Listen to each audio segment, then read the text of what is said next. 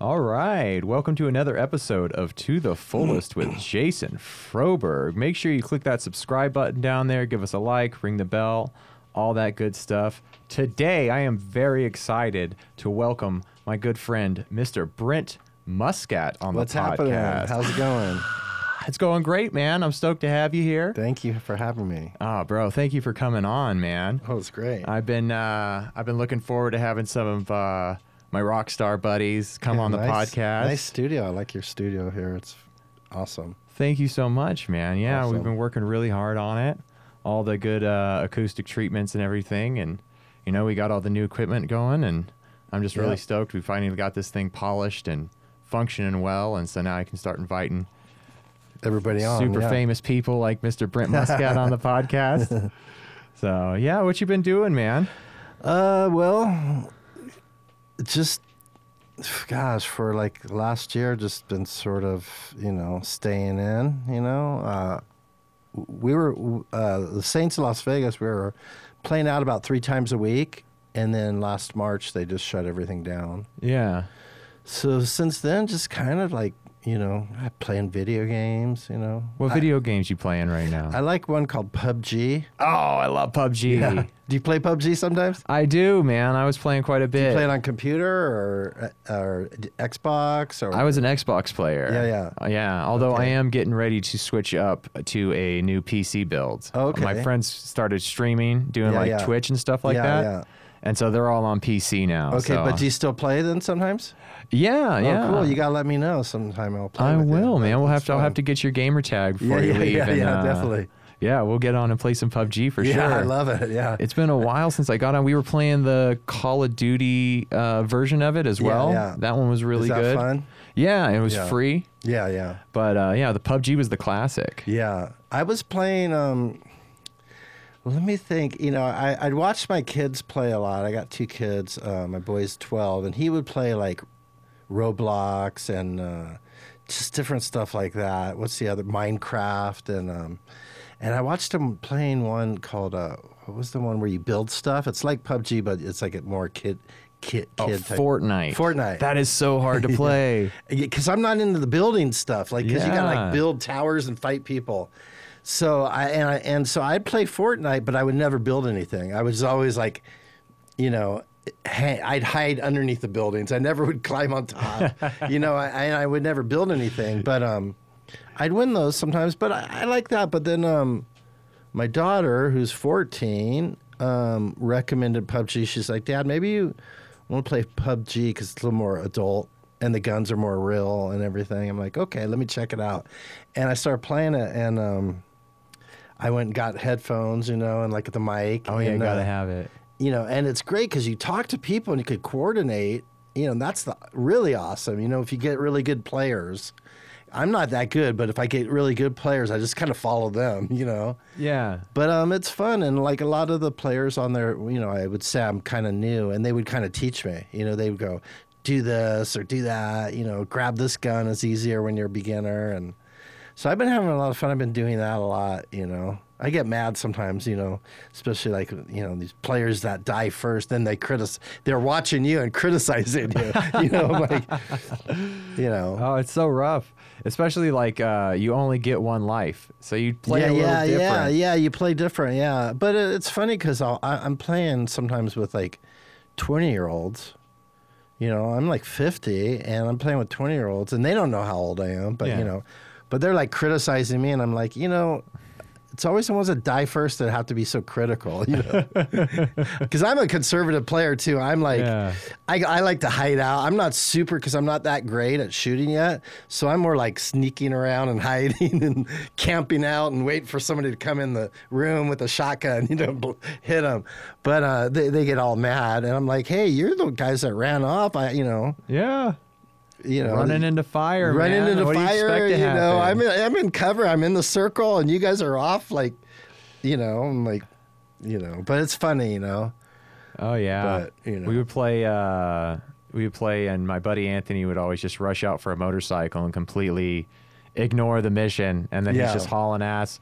But it was, I remember one time he was doing backflips over these people that were camped out in the house. They didn't know what the hell to think of it, you know? He just keeps backflipping over the house and screwing around, and they're trying to kill him. And as they were distracted on him, we were able to sneak in behind him. And then some of the stuff that happens in the game is just like, it's so incredible because you're just like, it's like the most incredible video because some of the stuff that happens is just so wild, but like kind of natural, but just that you would never imagine, you know? One time I was driving in the car with like, I guess 4 guys, and we're driving and there was a car following us, shooting at us, and they blew out one of our tires. So we were still driving pretty fast. They shot one guy out. And so I'm hanging out the back. So we got 3 guys in there. I'm hanging out the back, and I was in the back seat, shooting these guys so much. I didn't notice that like everybody in the car got shot out except me. Oh. but the car was still coasting, but fast. And I'm going, drive. And the guy goes, I'm dead. I'm like shooting off the back. I was so into it. And I'm like, drive. I'm shooting, you know, and the guy goes, we're all dead. You're the only one alive. But I'm in the back seat, and I'm thinking there's still like a driver up front, and I'm just shooting. But it's just some of the stuff that happens is so funny, you know. It's just like, it's a great game. I mean, it's like, and I'm blown away because, you know, when I was growing up, you know what I mean? It's like they didn't have that games like that. Oh, you no. know what I mean? It was like.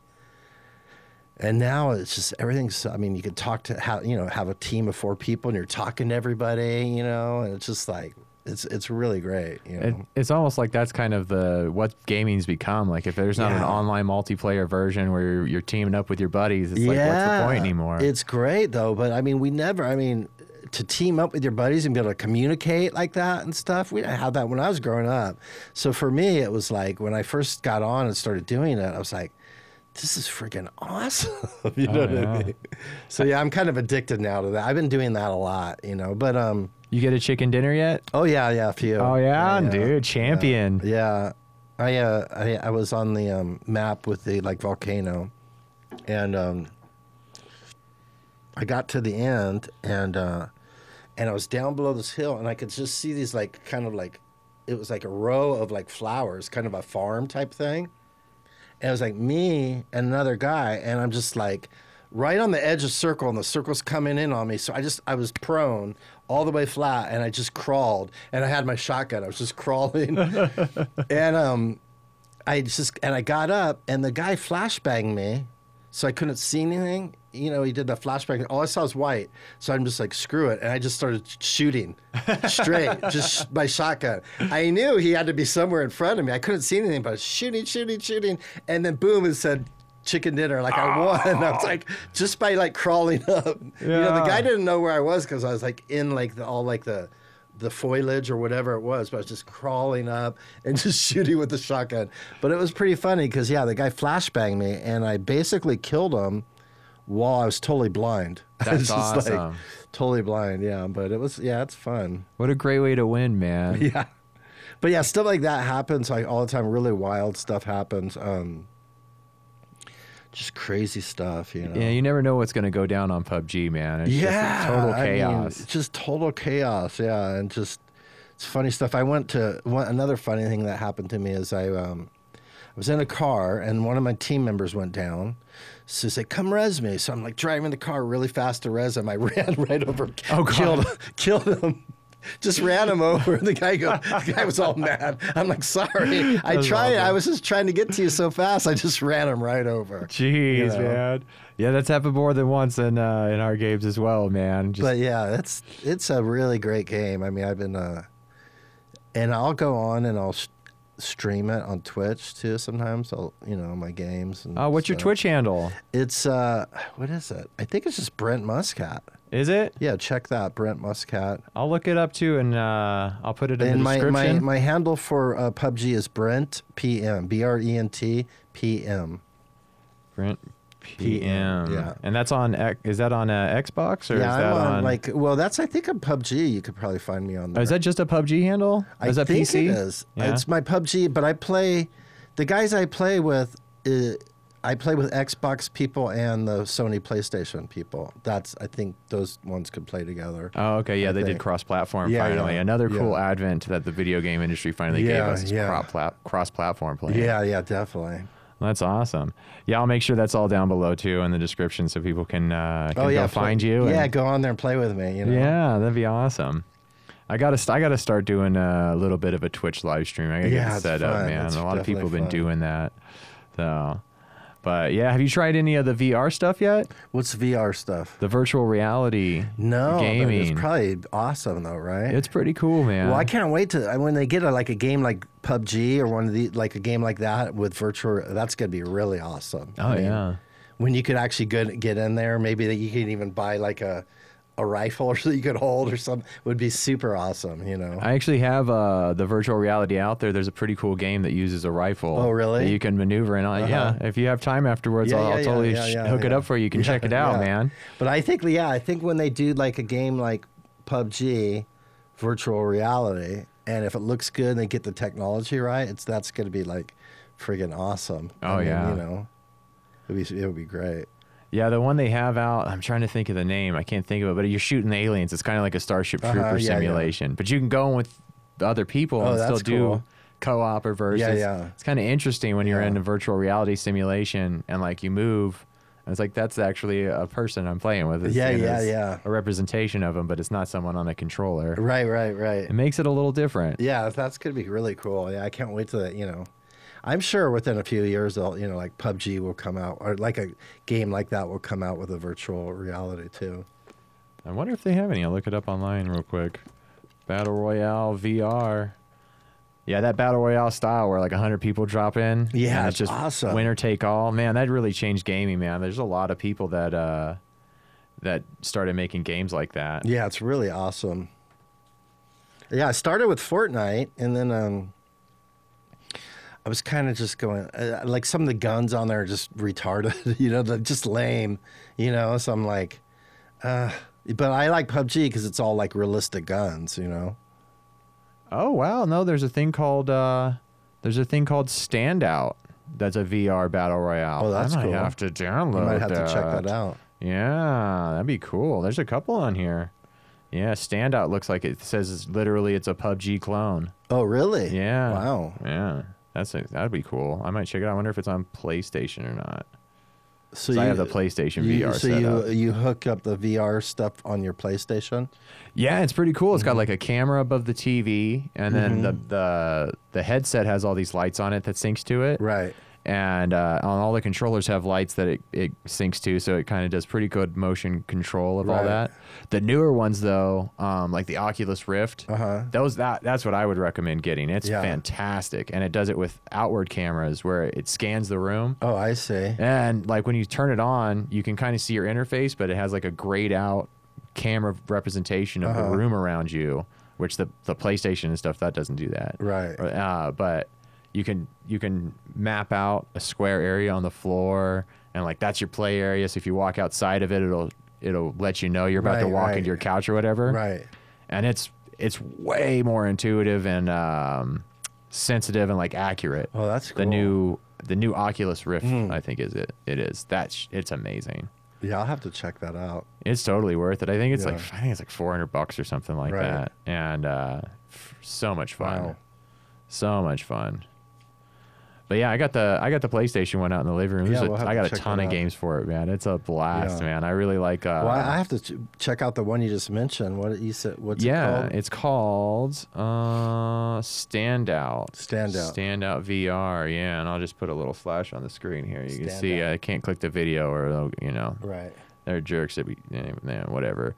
But yeah, Standout Battle Royale. That looks tight. I'm really excited about that. It looks like there's a 4Runner there, or a four-wheeler. That's cool. Yeah. Man, yeah, there's some cool stuff out there. Oh yeah, the logo's even a PUBG logo, jumping out of planes and everything like that. Oh really? It's PUBG, man. Yeah. That's totally just PUBG on VR. Yeah, we're gonna download that. Yeah. We're totally gonna download that right after this.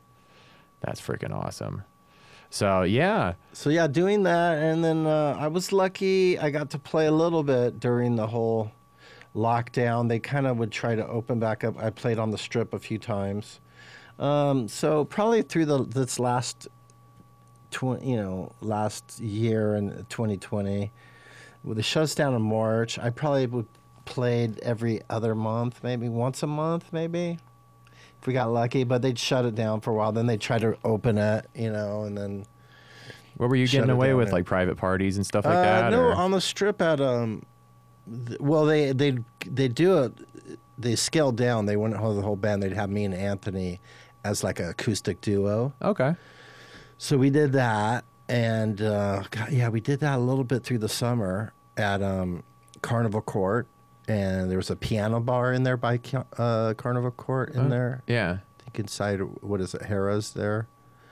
We did the piano bar sometimes, and so it was cool, and last night we played Sand Dollar, and we got a show coming up at I guess the 4th. Is that Friday?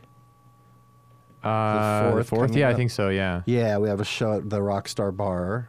Oh, yeah, I've been working over at the Rocks. That's where Yeah, I saw you yeah, last. yeah, You guys were yeah. playing Rockstar Bar Yeah, for your you- birthday yeah. even. Yeah. Happy birthday again. Oh, thank you. Yeah. But yeah, so we played last night. So we're playing a little bit. But other than that, just kind of like 2020 was just kind of, took it off, and just, I'm kind of a homebody anyways. Yeah. My family and my kids are too. So it was like, it wasn't that much of a difference, to stay home, But it's good, it's good that everything seems like opening back up, So I'm happy about that. Yeah. I've been doing some shows, man. I've been over at, like you're saying, Rockstar Bar Right. on Vegas Boulevard. That's Yeah. a cool little new spot. And then I started working over at Area 15 now. Oh, cool. Which is amazing. They have bands and stuff over there? Yeah, I was just Wow. working with a band called Stanley Avenue. They're just, they're like top 40s covers kind of Uh-huh. thing, and they'll actually be on the podcast. I got them coming oh, cool. on. in a Who little books bit. that over there? I'm not positive who's booking it Can you right now, find but I out? can find out. Yeah, let I me definitely know, 'cause hook I you guys wanna- up. Yeah, like to get in over there. It's amazing, man. Yeah. Yeah. So yeah, it's like a psychedelic paradise. Like, Yeah, it's cool Yeah, over there, Disneyland yeah. for hippies who like to Yeah. take MDMA and shit. Yeah, it's a cool place. Yeah. So when you're doing the bands, is it outdoors, out in the back there, kind of? Yeah, the ones I'm doing. Yeah, stage back there or something. Yeah, it's called the Beer Garden, Uh-huh. and we got little PA out there, Oh, and we cool. just have live bands playing music for people drinking beer outside. That's cool. The inside's really where it's at, though. It's Yeah, yeah. cracking. They have bands have- inside too? Well, they have DJs and stuff inside, okay. and it is, man, Yeah. it's a freaking party. The Yeah, the yeah. lighting crew is amazing, and the projection crew is amazing. So Yeah. everything's all 3D mapped on the walls. That's and cool, yeah. Lasers everywhere, and fantastic Yeah. lighting. My brother's like one of the head audio guys over there. Oh, cool. And I've been going over there and helping him with audio stuff now, nice. and so the audio is just freaking banging, man. I mean, it's Yeah. all Myers stuff, and so it sounds really great in That's there. cool. Yeah, it's totally worth Yeah. it. Yeah, we got to go and check out.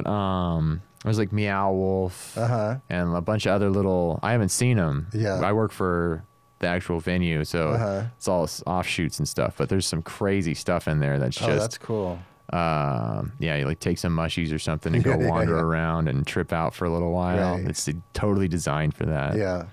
We're gonna go check it out soon, man. That's when I cool. have a day off. Yeah. Yeah, it's a lot of fun, man. A lot of fun. So yeah, I was checking out your Wikipedia page, Uh-huh. and the band I was talking to you before we got on, the Alley Cats band. Yeah, yeah. I That never was- heard that. God, I did that. It was like a project. I have a friend that lives in Japan. He's half Japanese and half American guy, and he lives in Japan. And he put the band together. And originally it was Slim Jim Phantom from the Stray Cats, and then it was this Japanese guitar player from a band called Cats and Boots. And then me from Faster Pussycat. So it was like Yeah. all these guys from these cat band names, and so they just call we just called the Alley Cats. And then originally we were going to get Phil Lewis as a singer, but he kind of freaked out and got real weird and like started like yelling at the Japanese guy like, "Oh, you're trying to use my good name to get famous in America." And the guy's like, "What?" It's like, and he just got real weird. And then so we got Zach Throne, amazing singer. Yeah, he started singing and playing bass in the band, and we made some records, and went to Japan a couple times. And it was funny because Phil Lewis had called me. He's like, said something to me like, "Why aren't you taking me to Japan?" I'm like, dude, don't you remember the email you wrote the Japanese guy? You're like, cursed him out, and and he was speaking for me too. He's like, Brent and I'm like, hey, dude, I'm like, don't speak for me. I'd like to do this project and go to Japan, you know, and. But I go, don't you remember you got real nasty with the guy through emails? And he goes, oops, I guess I put my foot in my mouth. That was Phil Lewis. But no, we did that for a bit. And then the Japanese guy, a guitar player guy, and he's got a big, he's real famous in Japan. He's got a band called Seikimatsu. And is that Takashi Ohashi? Yeah. He's a really great songwriter, great musician, but he's a little too almost too serious for rock and roll. You know, it's like he treats it like he's working for like it's rocket science or something. You know? Oh God! And it just takes the fun out of it a little bit. And it just got to be like, even Zach was like, we were over there in Japan. Zach goes, what's up with Takashi, man? What's up his ass? You know? And I go, I don't know. He's just, it's just not fun. You know, one of these guys is just like just makes it not fun. You know, I'm like, this is rock and roll. It's got to have it's good to be serious, you know, but it's like, God, I remember going over the second trip. He made we have like jet lag from just flying, and he gets us over there, and we're like rehearsing like 12 hours, like a day off, like our first day over there. It's like no time. 12 hours. It was nuts, and it was like, and he was real nitpicky, and it was like, you know, when you get so tired and you're working so hard that at some point it becomes unproductive, and you're just burnt out, and you start making mistakes because you're so tired. Yeah. So it got to be like that, and he'd be like, that's wrong. We got to go over the song again. I'm just like, Jesus Christ. You know? So it got to be really like just not fun. And he, you know, and we're in Japan, so we want to have a little time off. And and we want to party with the girls, and we want to drink. And he's just like, no fun. It's just like, you know, total, like they call, I guess, cock blocking, you know? Yeah, just where exactly. It's like, you know, like, he's like the type of dude, you know, he would come in, like, if you're talking to chicks, he'd be like, hey, you got a girlfriend, you know, we got to play tomorrow. You know, just like, come on. Just not fun. It was just got to be like, you know, I even fought with him one night. I remember coming off stage and just like yelling at him because it was just like, fuck you, dude. It's like, you know, it's just like this is not. And so his mentality, I think it's a Japanese thing. They like to do everything perfectly, but at the same time, he's kind of doing, you know, rock and roll is kind of an American invention. You know what I mean? It's almost like you're doing something American, but you're trying to do it in a Japanese way too much, where it's like just too strict. So I mean, I remember Zach was just going, I'm not coming back. And I'm like, fuck, if you're not coming back, I mean, I'm not going to do this with another. He's a singer already. We made like a couple records with Zach. I'm like, Takashi's not fun. And if you're not coming back, it's going to be really. If it's not fun, what's the point, right? I mean, it's called playing for a reason. Yeah, and it was too bad because the records we made were really great. And like I said, Takashi, he's a fantastic guitar player and he's a fantastic songwriter, but he's just a little bit like takes the fun out of it. You know, he's missing that rock and roll part. You know, he's missing the idea. Somehow there's a little ingredient that's missing. You know what I mean? It's like, yeah, just reckless abandon, man. Yeah, you know? yeah. You're supposed to just be partying and having it's like drug, sex, and rock and roll. Exactly. You're not playing. You know, and the thing about music. rock is that even if you're a little loose, the more you play as a band, you're going to get tighter, and it's going to happen. You don't have to force it. You know. I'm all for rehearsing, but there's a point, like I said, when you start rehearsing and it's like 10 hours and you're just like, it's the 11th hour, 10th hour, and you're just like, your fingers are like sore. You just Dude, like, who can play for that long? it's just dumb, and, or he'd get us up in the morning. We'd go to sound check like early in the morning. I haven't even had barely had breakfast or even coffee yet. So you're getting on stage and there's techs over there. So your guitar is set up, but you get on stage, you're not even woke up yet. And then you make a mistake and he fucking curses at me. Like, Oh, and it's one thing if somebody goes fuck, but when they kind of go motherfucker, like directed at you. Yeah. If they're just mad, but when they direct it at you, and somehow super inappropriate. I would have rather him cursed in Japanese, because somehow when a Japanese guy curses in English, somehow for me it sounds twice as bad as if an English, because it's kind of like they're cursing, but they're like almost saying it wrong. Yeah. But it's just like, you don't know, maybe because you're Japanese and you're using these American curse words, you don't know the deep feeling hurt that you can do to someone. So I remember just going, fuck this guy. I was just like, you're going to fucking say fuck you to me? It's like, Yeah. fuck you, But I just funny. got to be like, it was just like, got to be a bummer, and he became kind of like almost like a bully, Yeah. That can And- happen sometimes. Yeah, and then the more like I didn't say anything or stick up for myself, sometimes when bullies get you in that position and you start like closing in, they almost like pick on you more. Yeah. You know what I mean? Oh, yeah. And that's how it was. I felt like I'm just like done with it. And it was a shame because it was really, I mean, I recommend if anybody can find the record, it's friggin' awesome, And I was really happy because I wrote a lot of stuff on the record and I was writing a lot of lyrics on it.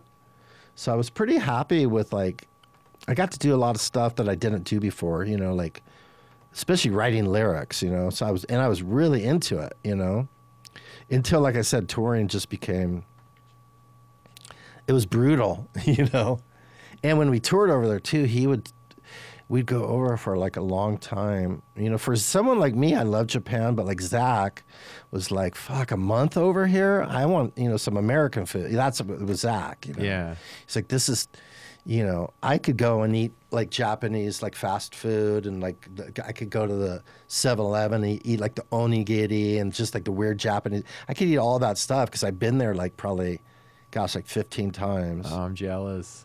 But Zach was like, it might have been the first or second time he had been there. So he was just like, I miss my girlfriend. And it's dead of winter too. So it's like fucking snowing over there. Oh, yeah. And we're playing every day.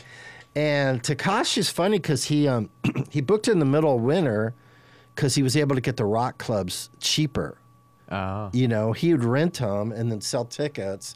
And we did great. But he's like, if we tried to get these rock clubs in the summer or spring, they're twice as much money to like try to get them, get those clubs, Yeah, that's the season for it and everything. So you guys Yeah. are four-walling venues, huh? Yeah, kind of, but we were making money, I don't know exactly how he's doing it, but it was like the way he was doing it was like getting it. Sometimes maybe the venue would do it, but it was still cheaper because it was the winter time. Yeah. But we were doing it sometimes with like hardly any days off, and it was brutal. It was like really brutal, And so yeah, I just and then when Zach told me he's not going to do it, and Zach was weird because Zach goes, "I'm not going to do it, but I'm going to use you as an excuse." He told me, What? yeah, I don't know. Like he goes, "I'm not going to do it, but I'm going to use you." And I'm like, "What?" So I'm like, "Well, I can't let him do that, so I'm going to have to quit." Before. So I remember flying home and then just writing an email going, "I'm done with this," because I don't, because then if I'm done, Zach couldn't use me as an excuse. Yeah. You could get another guitar player or whatever. I'm out of here. I'm not doing it anymore. But I knew Zach wasn't doing it. And so it's like, there was no point. You know what I mean? Oh, that's rough, man. Yeah, I know when I was doing that tribute band to Primus, I was really trying to ride that edge of we really got to lock these songs down, but I Right. don't want to make it a pain in everyone's ass. Yeah, I mean, it's got to like- be fun. Yeah, it's got to be fun. And there, like I said, there's nothing wrong with rehearsing and getting it tight. But I mean, I just think there's got to be a balance, and it's got to be like, Oh, another thing he did too. So the guy who put the band together was a friend of mine, half Japanese guy. And his name's Shion. He's a little bit like of a play. He's a party guy. He likes to do drugs, and he likes to, mess around with. He likes to party with chicks. And so Takashi didn't like that. So Takashi fired him. And the guy's like one of my best friends. So like I'm over there the second tour, and Shion is not allowed to come around. So the only time when I could hang out with Shion, who put the band together, by the way, right? The only time when I could hang out with him was like on my day off. And on my day off, I should be able to hang out or be friends with anybody I want. But Takashi told me, like, you can't be friends with him. What? And Guy's a friggin' tyrant. Yeah. It's like, I'm an adult. You can't tell me who I mean, I Yeah. can understand if you say Shion can't come around your gig, right? If you're in the band and you don't want him to come to the show. But like, it's my day off. You can't tell me who I can hang. Yeah, he was a total tyrant. But he said that, and I was like God. shocked. I mean, I was like, this is not happening. You can't tell me who I could be friends with or not, Yeah. What the hell? Let me see. I think I found some of it on Spotify. Yeah, some of it was really good. I might get in trouble for playing though. I'll play a little bit. This is the single you guys did, Speed Racing Superstar. Yeah, and I Is wrote it? I wrote the lyrics, which was really cool.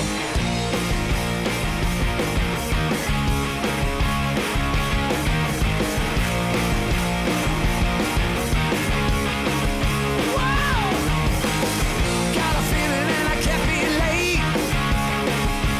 First time we're going out, so excited and Yeah, I that's cannot Zach. wait. Dude, I gotta get Zach on here, man. Yeah. He's awesome. Yeah, I'll put a link to that in the. Oh, that's cool. It's on Spotify. That's cool. Yeah, it's on Spotify. It's got the full length Alley Cats LV EP with 6 tracks on it. Wow. Nice. Yeah. So I'll have to definitely link that below, man. I gotta ask push Takashi, the Alley Cats. where's my royalties, man? Right? Because If that's they're like even my. getting any. Yeah, I doubt it, but But yeah, it's cool. I got to write a lot of the lyrics on there, which I was like really stoked and to be a part of that. And yeah, like I said, it was really great. And it was kind of a shame that it came to that, but like, I did stick up for myself at one point, but then like I said, towards the end of the tour, I was just kind of like waiting. I'm in Japan, a foreign country, so I'm not going to cause too much trouble, and I want to get paid. I wanted to finish all my gigs to get paid, But I was just like the last few days, I was just kind of like counting down, like I want to get paid and get the fuck out of here. It became miserable, Yeah. And like I said, I don't think Takashi's a bad guy.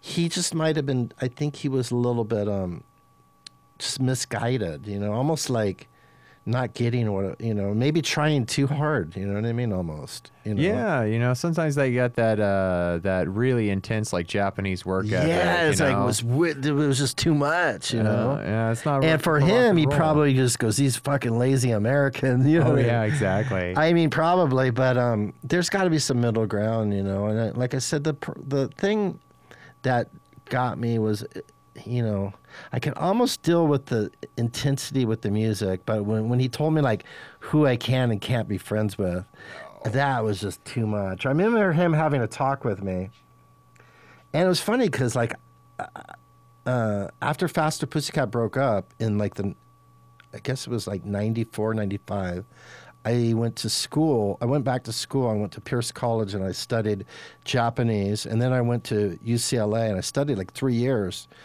Japanese. And I had a Japanese girlfriend and I went to Japan. I lived there for a while.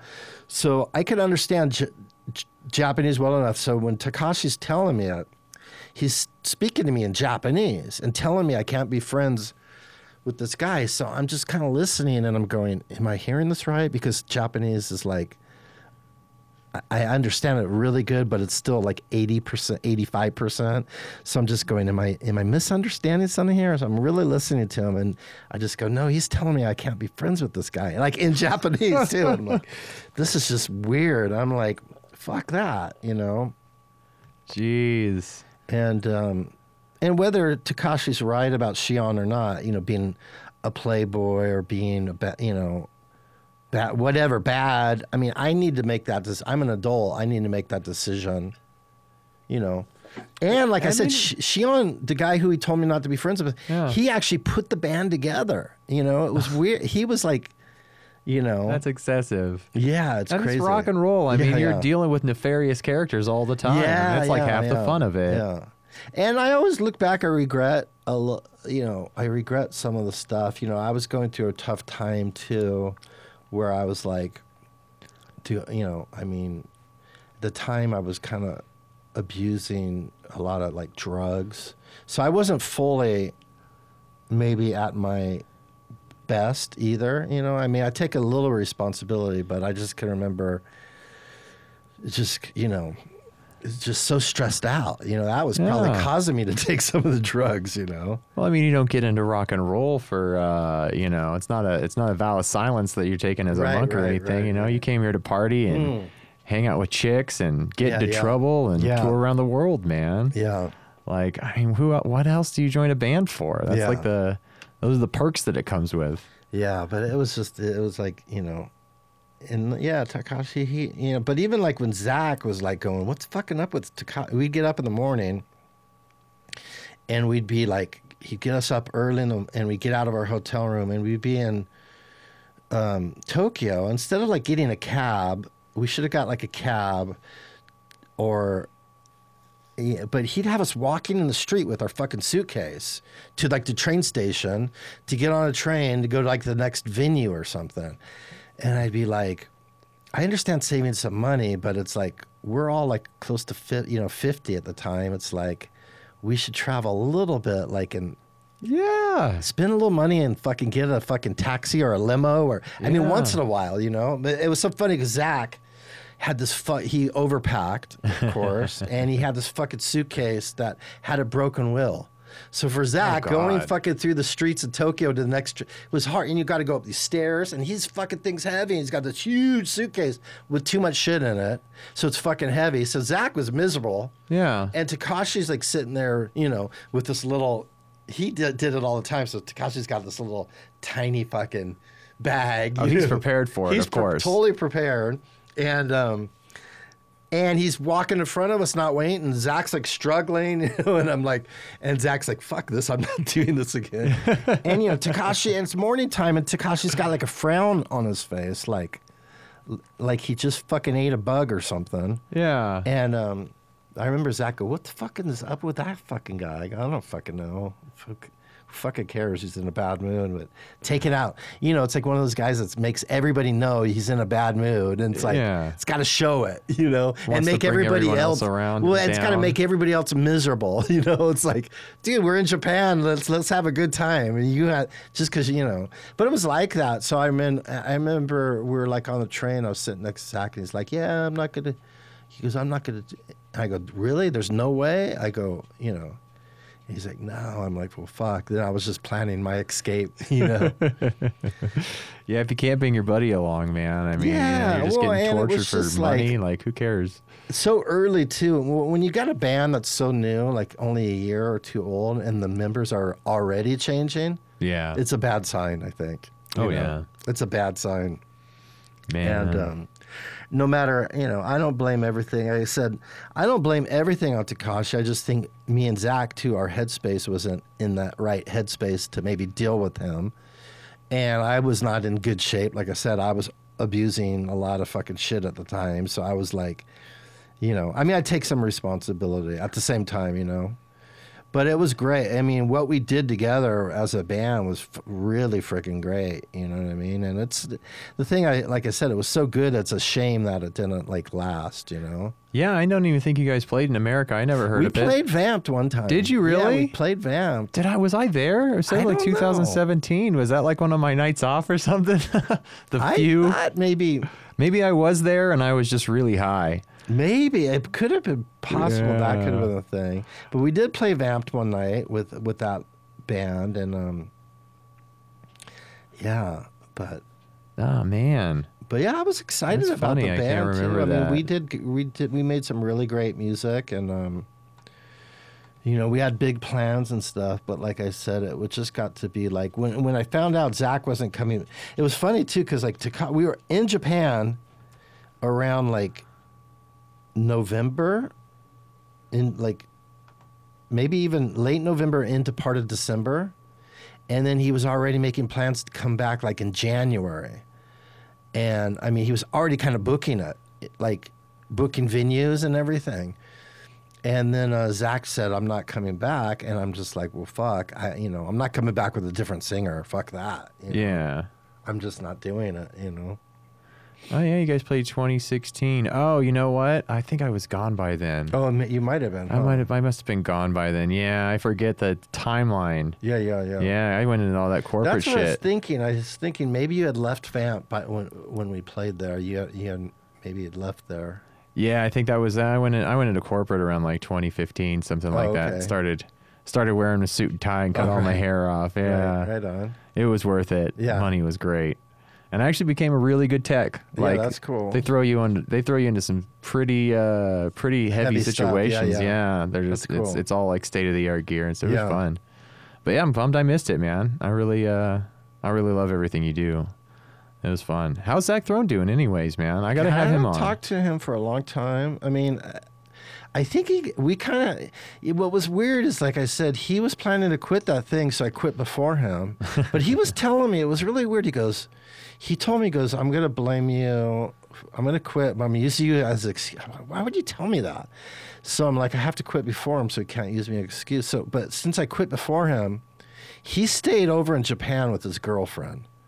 And I came back. Right when we were done touring with Alley Cats, he had like a week off afterwards, and he stayed there to vacation with his girlfriend. Awesome. But he had to deal with Takashi, meaning like I came home and quit right away. So I'm sure that shit blew up. Takashi was probably asking like hold meetings, while Zach was over there trying to have a vacation with his girlfriend. Oh my He's God. probably saying, "We got to meet tonight." So I'm sure it wasn't fun, because Zach was planning to quit. So Zach probably had to lie at the meeting and go, "Well, maybe we could get this." When Zach all along was new.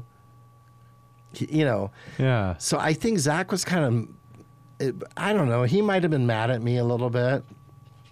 He came back to America, and we didn't talk. I thought it'd be fine. And then I was doing, do you remember that guy, the big guy who died, who had the radio show in town?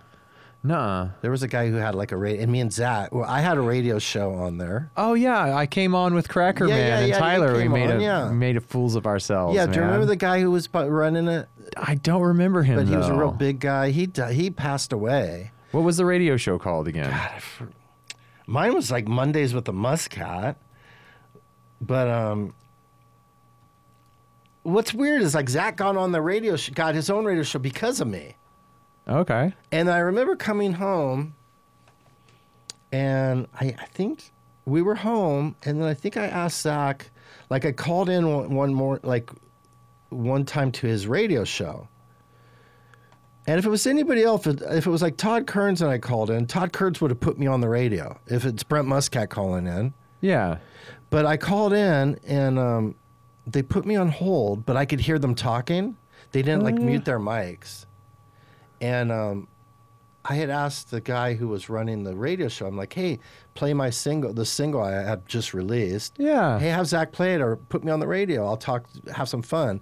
And then Zach wouldn't put me on. What a jerk. And he was a jerk, and he was talking shit. I heard the mics were open. Yeah. So, like, the guy goes, do you want to bring it on? He goes, no, fuck that guy. He's like, fuck him. And he wants you to play a single. Oh, he's so desperate. I heard Zach's, like, talking shit about me, and I was, like, What? so mad. I'm like, I was so hurt that, like, since then, I think I had a friend who was my assistant at the time, this black girl named Lisa Jackson. And I was so hurt. I remember she ran over while he was on the radio and yelled at him for, like, talking shit. And I always thought, you know, Zach, he could have been having a bad day or he could have been mad at me. But I always felt like he should have called me after that because, Yeah. like, I heard everything he said. And he never called me and apologized. So, I mean, I never, and then after that, I was kind of mad at him. Not so much mad, but kind of hurt. Yeah. And then I just felt like I had, you know, after that, I've seen him since, and like we were fine. We actually jammed, I think, one time, like, I think with Todd Kearns, I think he had me. We had, it was like Sin City Center's reunion. Oh, that's awesome. And I think we had Zach come up, and I think Zach played, and I didn't say anything. But I mean, ever since then, I always felt like Zach kind of owed me a bit of an apology, you know, for that radio thing. If he thought I owed him an apology for Japan or something, I wish he would have said something. Or if he was mad, you know what I mean? Yeah. But there just wasn't that communication. It was more like him talking shit. Oh, that's harsh, man. And I just felt like a lot of it was like him being like, me and Zach had a fun. Zach is so talented, Oh, yeah. but I think he was always had this a little bit of a jealousy thing about me because it was like, Zach never got like a big record deal. Even as talented as he is, he never had like some of the stuff I had. I had like a, you know, #1 MTV. I've got a gold record. Yeah, you got that gold record with Faster Pussycat, Yeah, right? and with Faster Pussycat, I, you know, gold record, #1, you know, videos. I got to do that, and so Zach, I always felt like there was a little bit of a jealousy thing with him. Yeah, because he's such a phenomenal talent. He's so great, but I think he would look at someone like me, because I never gave a fuck about, like, I've always came from the Keith Richards school of, like, playing one note. You Yeah. know? I never gave a fuck about being, like, ripping or being, like, you know, I was in a glam band. We put on, like, we put on lipstick and spray, you know, sprayed our hair out to here. Yeah. Zach came from a different area. He came from, like, New York, where it was, like, into, like, Anthrax and heavy bands, you know? Oh, yeah. So I think there was always a thing with me and Zach where he would look at me and go, well, fuck, why is Brent getting this shit?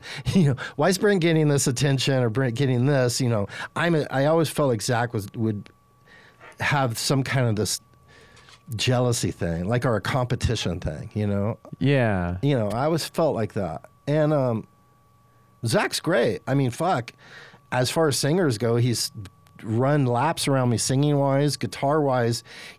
Can shred. He could do shit I can't even imagine doing. Oh, yeah. But and bass and everything oh, like he's that, so man. talented. But sometimes with all that talent, you know, there's other things. Sometimes it's like the guys that are less talented that get more famous. You know, that's just the way life is.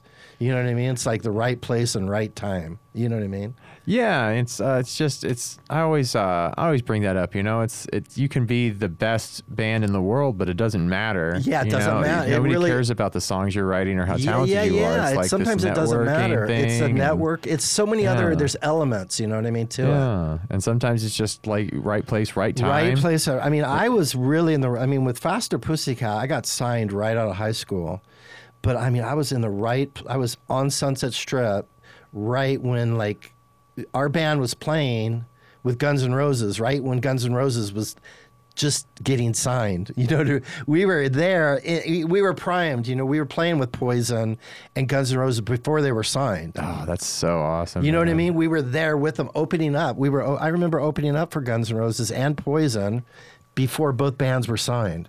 So we were in the right place at the right time. You know what I mean? Oh, dude, here's a good one I found of the hair. Oh, yeah, I was looking for some good hair pictures. Yeah. See with the hair back, I got the scarf and my earring. Oh, man. And my You were blue- so young, dude. Yeah, dude, I was like 18. I was right out of high school, like 18 or 19. You're beautiful there, man. You look Yeah. like a chick, bro. Yeah. totally pulling off the vibe of the 80s. Yeah. That was everyone's goal. How close can I come to you looking see- like a oh, chick? and right there we had Kelly Nichols, who got in on the very left, top left. Right here? Yeah, he got into LA Guns. He was a bass player he was in our band first, and then he got in a motorcycle accident. So we had to he was in the hospital, so we had to kind of go on without him and start playing with another bass player. But when he got better, he got into LA Guns, and they got signed. Oh, that's awesome. Yeah, I got I actually have Scotty Griffin coming on. Oh, cool. Who was in LA Guns. Yeah, he's still in. I guess he's in Steve Riley's LA Guns now. Oh, is that what it's? Yeah, he's still doing it, huh? I think he's still doing it. I think there's 2 LA Guns. I think there's Tracy and Phil's the LA Guns, and then you have Steve Riley's LA Guns. I think Scotty Griffin's still doing that. I think That's awesome. Yeah, and I actually like It's funny. I like some of I heard Scotty's stuff with LA Guns, and it's pretty good stuff. I actually like it. I'm kind of a supporter, you know. Oh yeah, man. He's a great musician and just a lot of fun. Yeah. Freaking Scotty, man. So yeah, how was it touring around with Faster Pussycat? Those guys are crazy. It was great. I mean,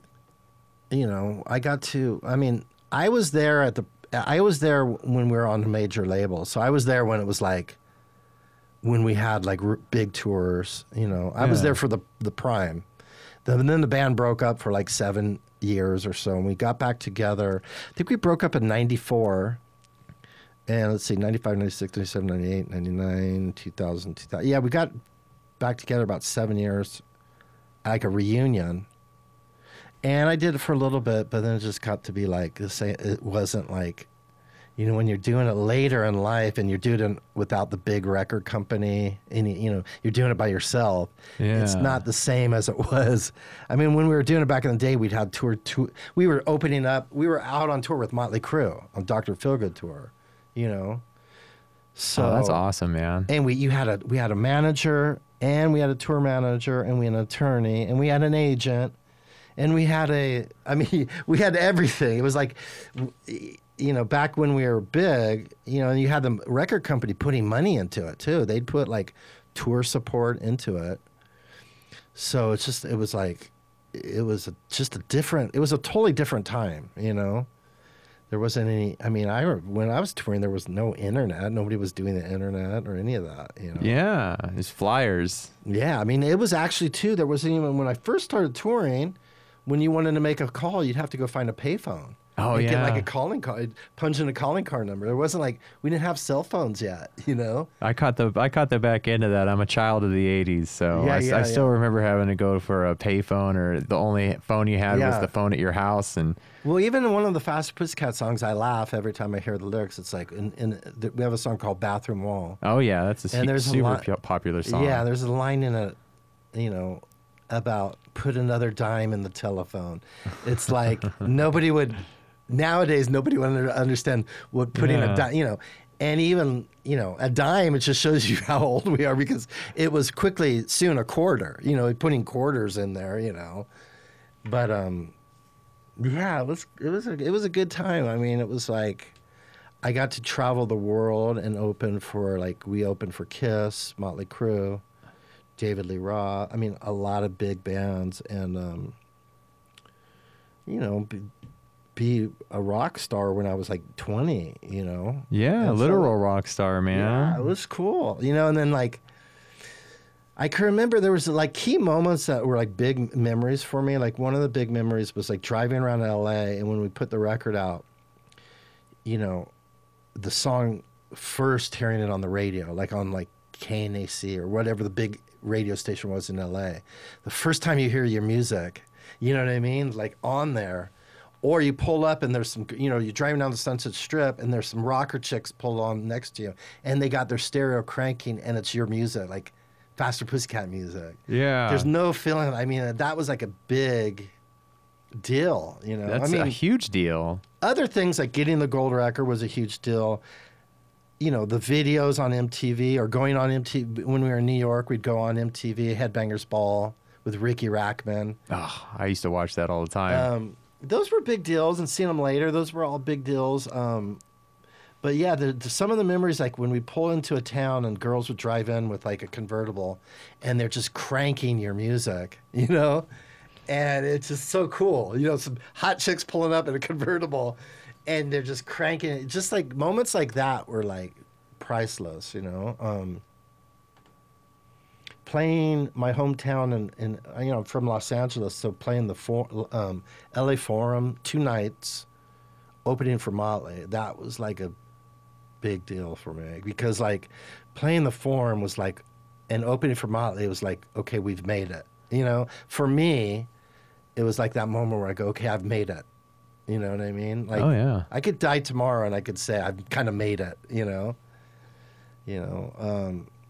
being able to give my father like a gold record when he was kind of the one, like, he wasn't, you know, he would never say don't do it, but he was always kind of like, maybe you should get a job, or maybe, you know what I mean? Or this whole rock and roll, before I had got signed, he was like, hey, you know, your chances are making, you know, that kind of thing. He wasn't super supportive. So when I finally was able to give him a gold record, that was another moment. And then he hung it, you know, on his wall at his work in his office. You know what I mean? That was another awesome.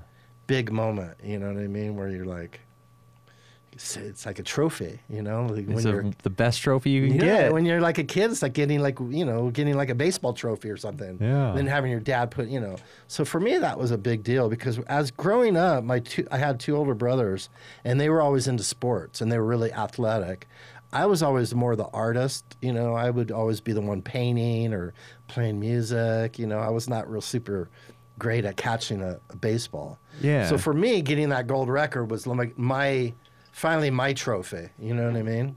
That's awesome. What did your dad want you to do growing up? My dad always like tried to talk me into becoming an electrician. He was in the construction industry. Yeah. It's what he knew, you know. So he was yeah. like trying to push me in that direction. He's like, they make the best money. You got to be an electrician. I can help you out. I was like, I'm not doing that, man. He never really said it. You know, he always just, the main thing for him is he wanted me to get good grades. And then once I graduated, he kind of wanted me to get a job right away when I graduated high school. And he didn't like push me to go to college or push me any career. It was more like, you know, and I don't think he didn't mind me being in a band, but he definitely wanted me to get a job. And it was like, if you're going to stay under my house, you're not going to just live here without going out now that you've graduated. So it was like, fuck, I can't get a job. The thing it was for me is I couldn't get a job I lived like on the suburbs of LA out in a town called Monrovia, about 45-minute car drive from Hollywood. So there was no way I'd be able to get a job and then try to get out to rehearsal or play at night. It was just too far. Maybe it was an hour away. And if there was traffic, it could have been an hour and a half. But so I was like, I got to move. I had to move out right away and move to Hollywood, you know. And I'm glad I did. But I was just doing the couch tour, you know, on everybody's. Yeah. I lived on Ricky Rackman and my singers.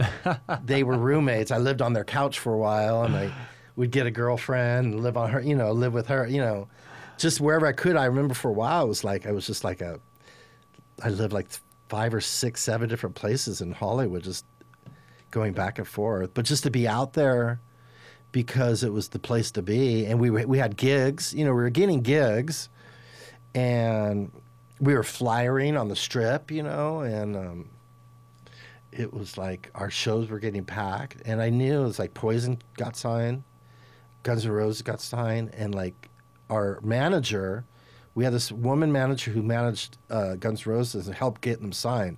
So she had connections already now to the record companies. So she was inviting record companies to our show. So we kind of knew, like, it's going to happen. Yeah. You know? And it was hot. Like, LA was heating up. Like, labels started looking like, you know, Poison's taken, Guns N' Roses taken. They started kind of like, it's like we better get a band soon. Yeah. Because all the bands are starting to get, you know, the bigger ones were getting swiped up.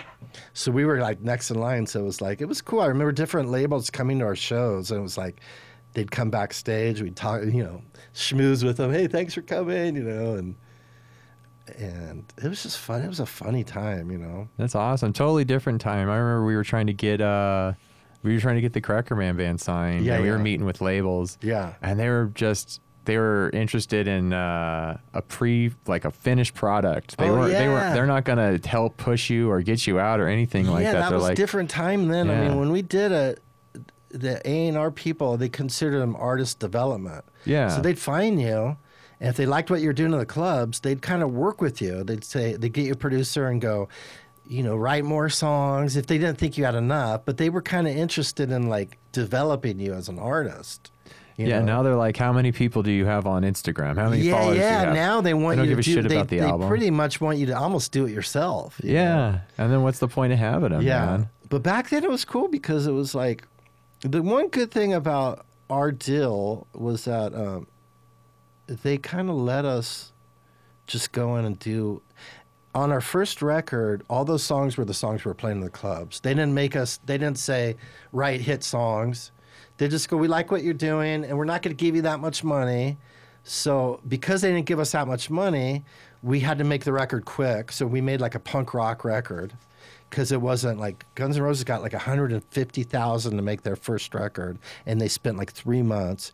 We got like 50 grand, maybe a third of what they got, and we probably did our record in like a week or two. Nice.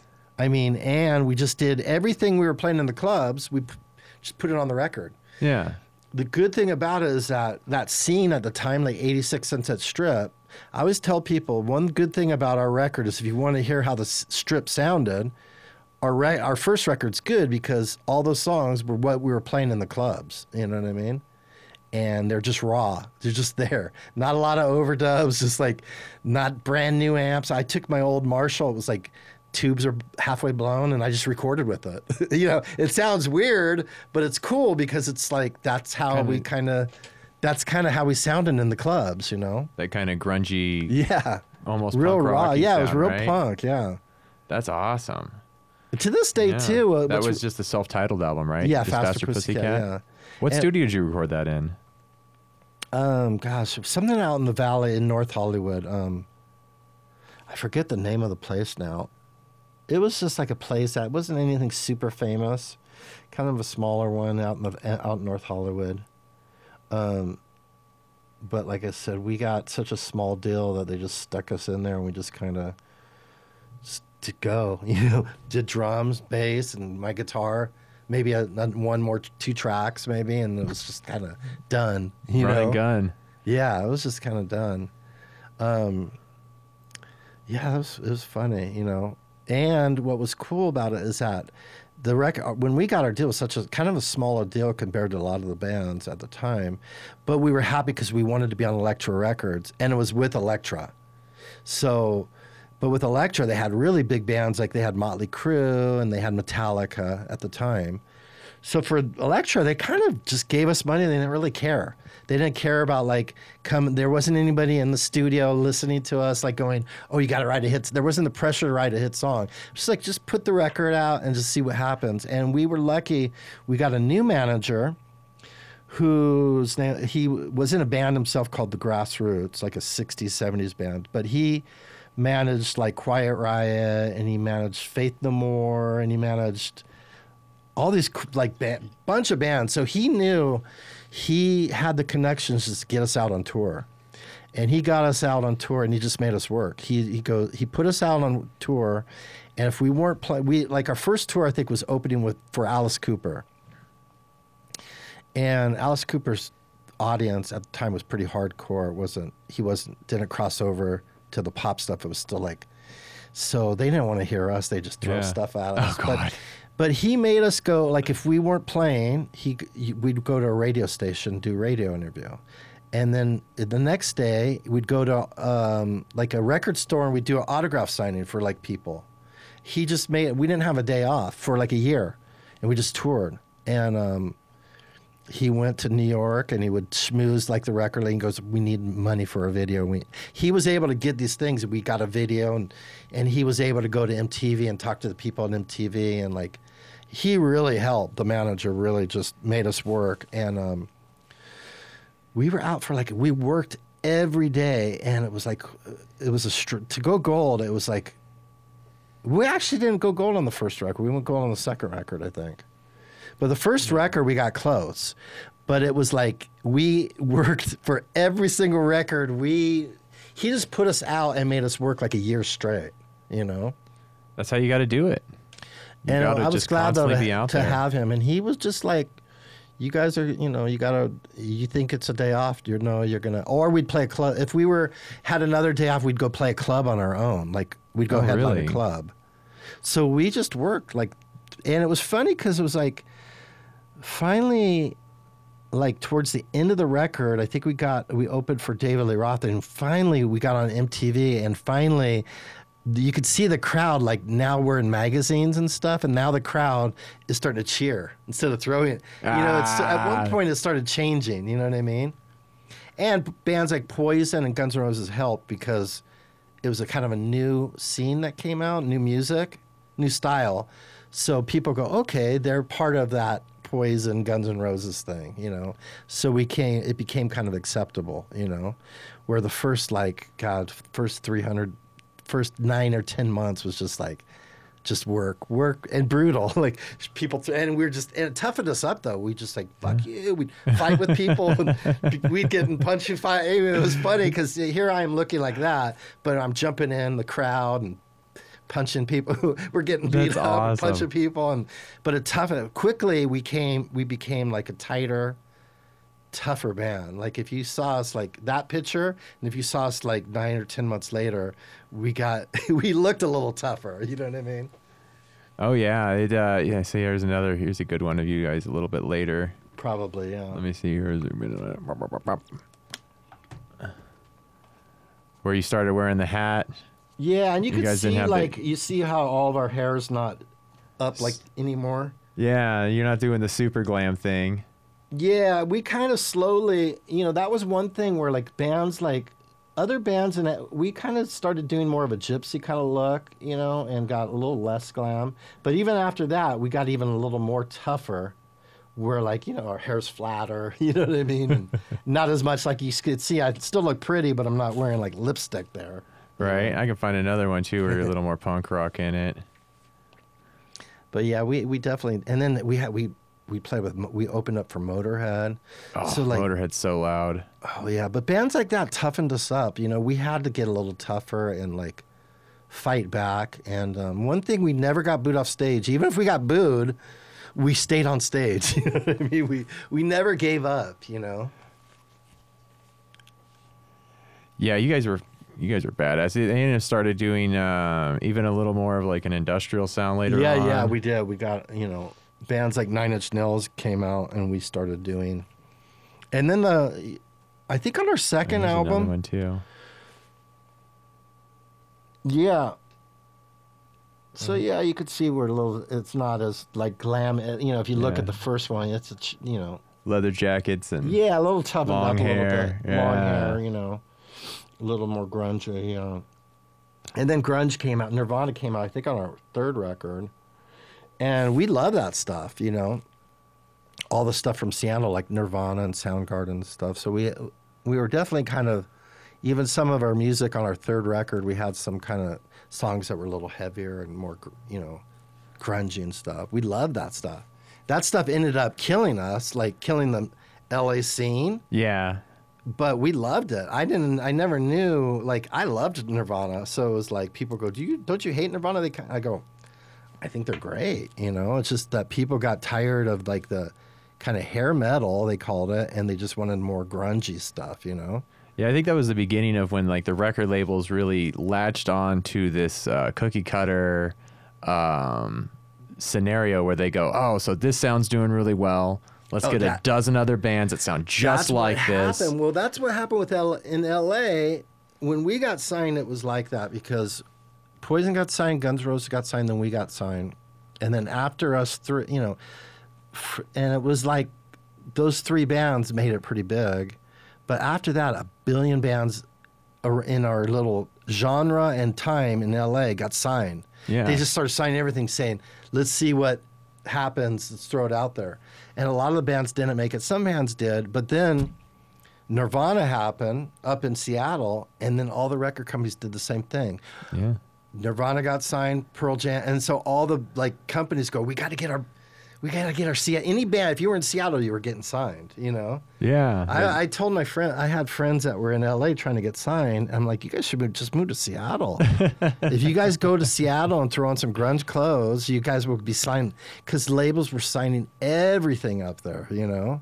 But only the top, 5 bands probably made it. You know, you had Alice in Chains and Soundgarden, Pearl Jam, Nirvana. You know, you had five or six. You know.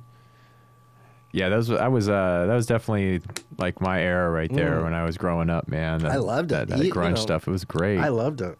But I ended up going backwards and really enjoying all the hair metal and the 80s rock. That was my high school jams, man. Everyone was listening to hip hop, and we were listening to Motley Crue and Faster Pussycat. Well, and then like Guns N' Roses, still are a great band, but that first record they did that is such a great record. Still to this day is probably one of my I would put it up there with one of my favorite. And that's for me, because they were sort of competition. I don't like a lot of the bands that were in LA. They were competition. I didn't like them that much, like, oh, they're, but Guns N' Roses, that album was so good, and Slash is such a great guitar player that was like, whoa, and he was like the first that he was more bluesy and like tasty, not so like, it wasn't all about just how fast he is, you know what I mean? How much he could shred. It's more like his licks are just friggin' tasty, you know what I mean? It's like, yeah, they really brought a musical influence into it instead of just the attitude. It was very musically inclined. Yeah, they were great. Yeah. Yeah. Where like, Poison. I like Poison. We toured with them. We were friends with them, but it was like I wouldn't go buy a Poison record, so to speak. But even Motley, I'm not a huge fan. Even though we toured with them, I love Motley, and I got because of Motley. They're a big reason I have a gold record. But as far as like, I would always get disappointed with Motley, especially when they did the bullshit of like, this is our last tour, so come buy tickets. Find our, and then they tore up. It's like, I knew it was bull. I told all my friends, I go, it's such bullshit. This isn't their last tour. You know? It's just like a way for them to like sell tickets. Yeah, it's like Kiss or Ozzy, man. Yeah, doing those bullshit. Constantly doing the farewell tours. Yeah. I don't know if they do it as a gimmick or if they really, they think they're going to not want to play music anymore. Because, like, what are you going to do with your life? I know, exactly. Especially when the bills come, they run out of money. It's like, we better tour again.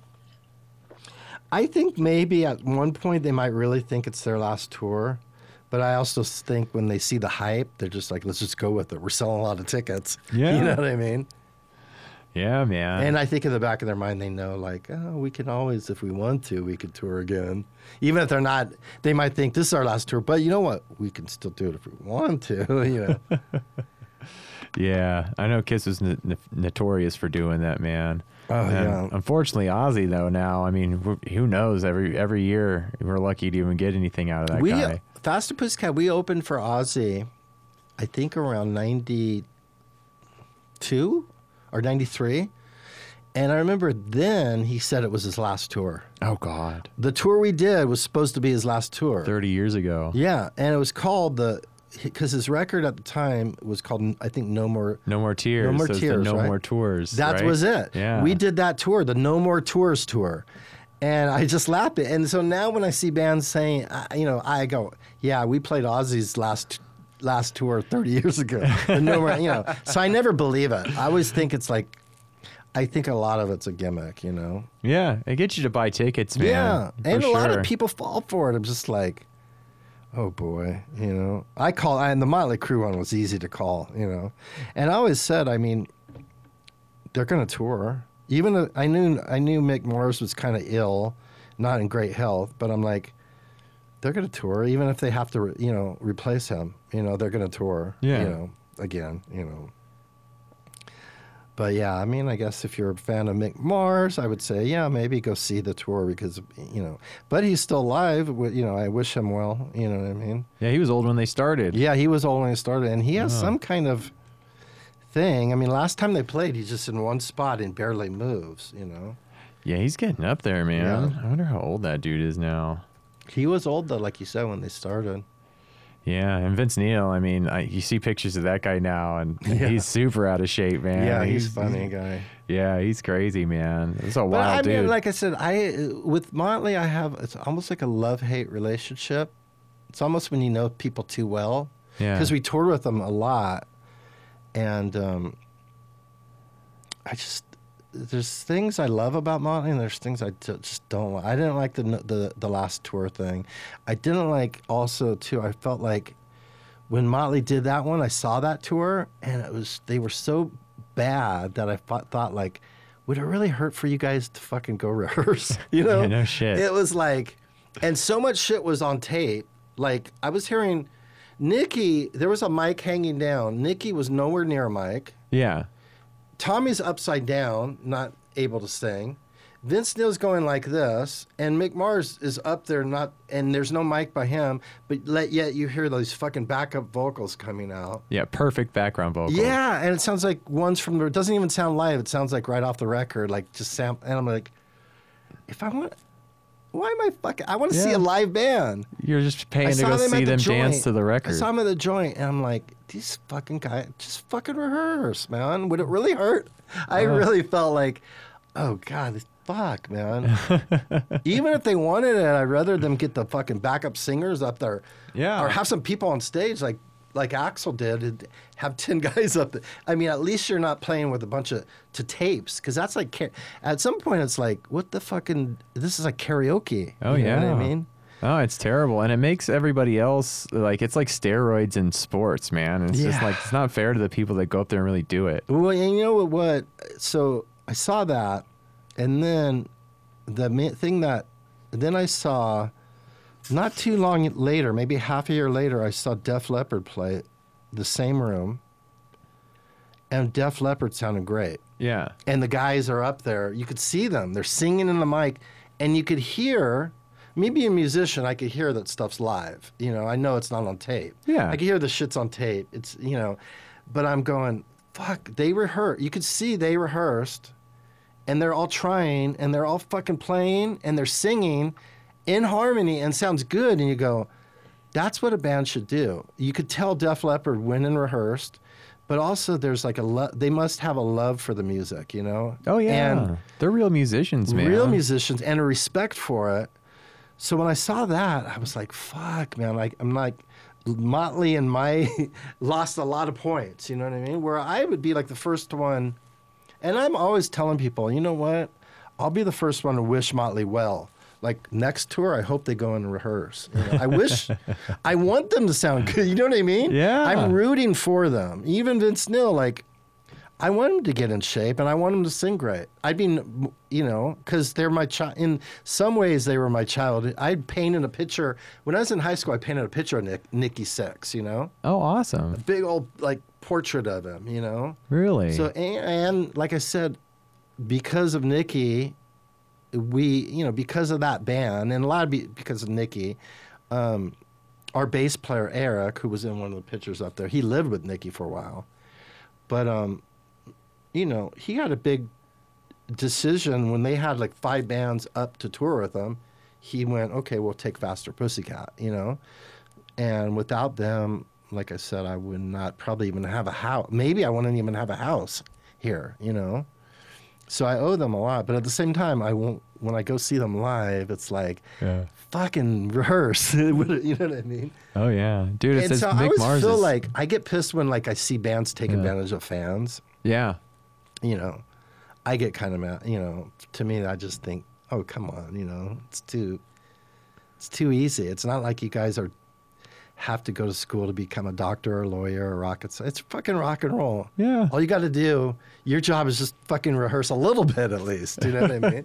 Maybe Put not on as a much show. not as much as Takashi wanted, but fuck, 5 hours maybe. You know, something. Yeah.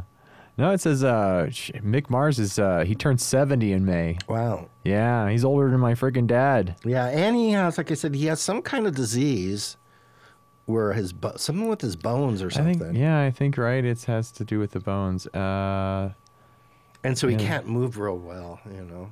Ankylosing spondylitis. Yeah. That is That's a freaking word right there. Let me pull it up here on the thing so people can read it. It's right here. Struggled with, it's chronic inflammatory form of arthritis. Yeah, and that's why you see him. He doesn't move a lot, you know. So, and like I said, I wish him well. And I pray for a cure for that, or they find medicine to help him.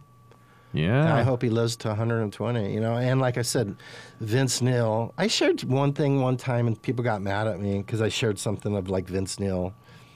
But I'm like, it's not a big deal. You know, he could get in shape. I'm wishing him well. You know what I mean? Yeah. I'm just like poking a little fun. You know what I mean? Of course. It's But all in it's good like, fun, man. You know, I gained weight over this last year sitting on my ass at home, you know, but I'll lose it. You know, it's like, it's rock and roll, just, you know. But when I go out and play, I try to enjoy it and do it for the fans and not cheat people. You know what I mean? Like, Yeah. you You're know. still playing a live show damn near every weekend. I'm pretty lucky. I've been able to, since I moved up here 2004, I've been able to pretty much kind of make, I mean, some years have been better than others, but pretty much like a living at playing music.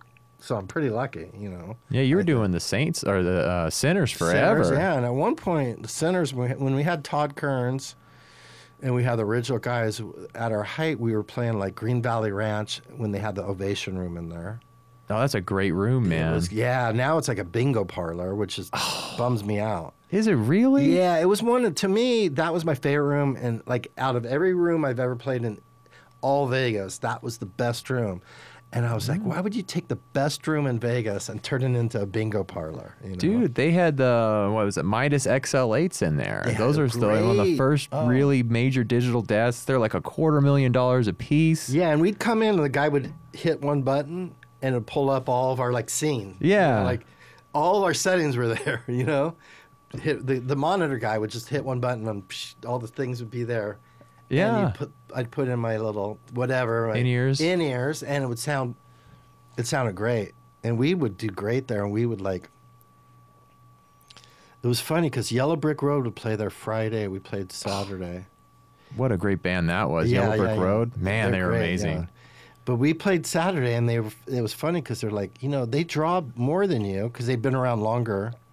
But he goes, you guys outsell them on the bar. Because we were outselling their bar. We were doing like bigger bar tab than them. Because people were like, they were real serious. So they wouldn't really drink too much on stage. Us, on the other hand, we'd have fucking shots lined up. The front of the stage, we'd have shots lined up all the way across. And Michael Ellis would just get drunk. He'd get on people's like shoulders in the audience, and he'd start going out into the casino, and the security had to stop him. He'd be like so just ripping drunk. That's awesome. But we'd have like drinking games, and like every time like you know, I say Brent Muscat, you got to take a drink. Todd would say something, and Brent Muscat, people drink, you know. But yeah, it was funny because they would go, yeah, Yellow Brick Road has a little bit bigger. We had a nice crowd. It was pretty full, but Yellow Brick Road would like. Just everything was sold out, but full, just completely full. Where ours was maybe 90%. But I remember them saying, "Yeah, but you guys do better, you know." But we would do that. We'd encourage people like, "Who's drinking?" We really like were pushing like the drinks, you know. Yeah, because you guys started over at a dive bar, right? Yeah, the first dive bar, the old dive bar, The old one, yeah. And it was cool because we did Tuesday nights, so it was like a night, kind of like all the shows and stuff were off. And so Tuesday, there's nothing going on. So a lot of casino people would come there. That's what I was doing. I was working at House of Blues in Mandalay Bay Yeah. for the most part. And yeah, it was like a night off. And Yeah. most of the House of Blues crew would come and see you guys play because you were fantastic. It was a Yeah. super fun It show. was fun. It was really raw. That was really good. But that led to a lot of good stuff for us. You know what I mean? Just because with that little dive bar thing and doing Tuesday, a lot of like, we used to have guys from Blue Man come in and jam with us, and like people from different shows, and showgirls would come in, and like all the bands in town, nothing was going on. So they'd come in and we'd have people jam with us, you know? I remember Chris Kill, he was a bartender for a while there. His name was Chris Sprinkle, right? I think his real name's Chris Sprinkle. But he'd get up and jam with us before he ever was like in Five Finger Death Punch. Yeah. You know?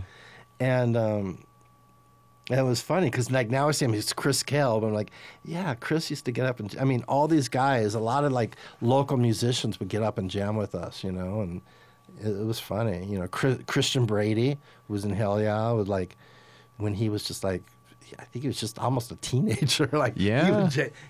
all these guys would jam with us. You know, He's a like, shredder, man. you know, yeah. God, all these. Who else? I'm thinking. One of the drummers who was in like Otherwise, or one of these bands like Otherwise, or one of these like kind of local big bands that got signed.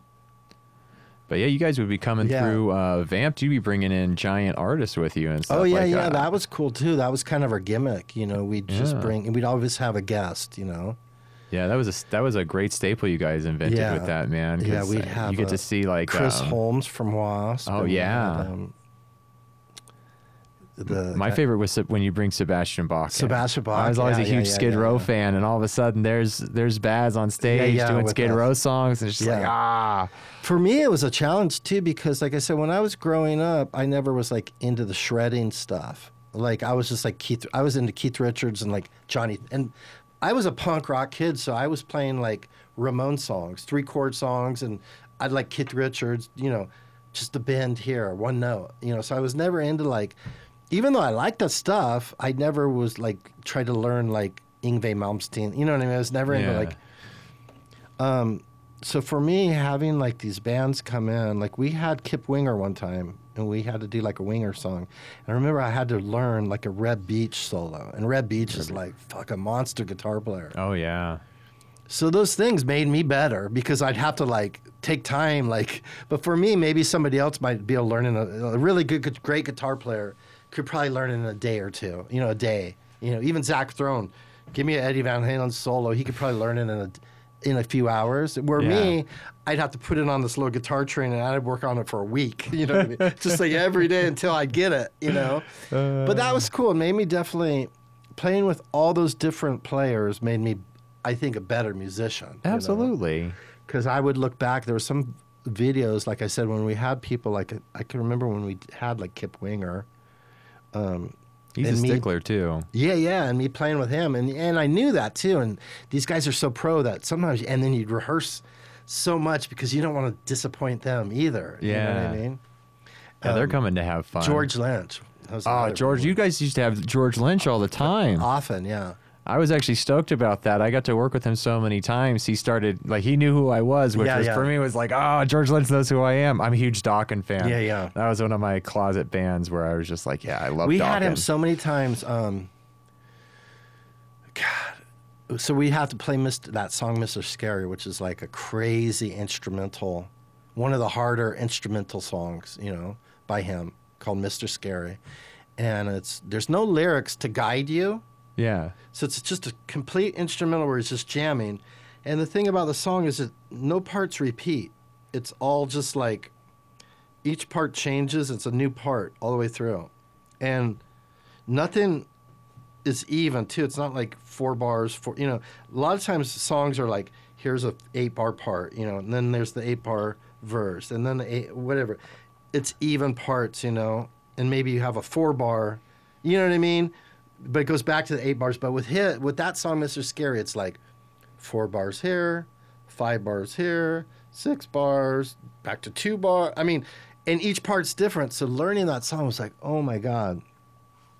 And so I would write like a cheat sheet, you know, like part A, part B, you know, I'd put the bar, how many bars, a lot.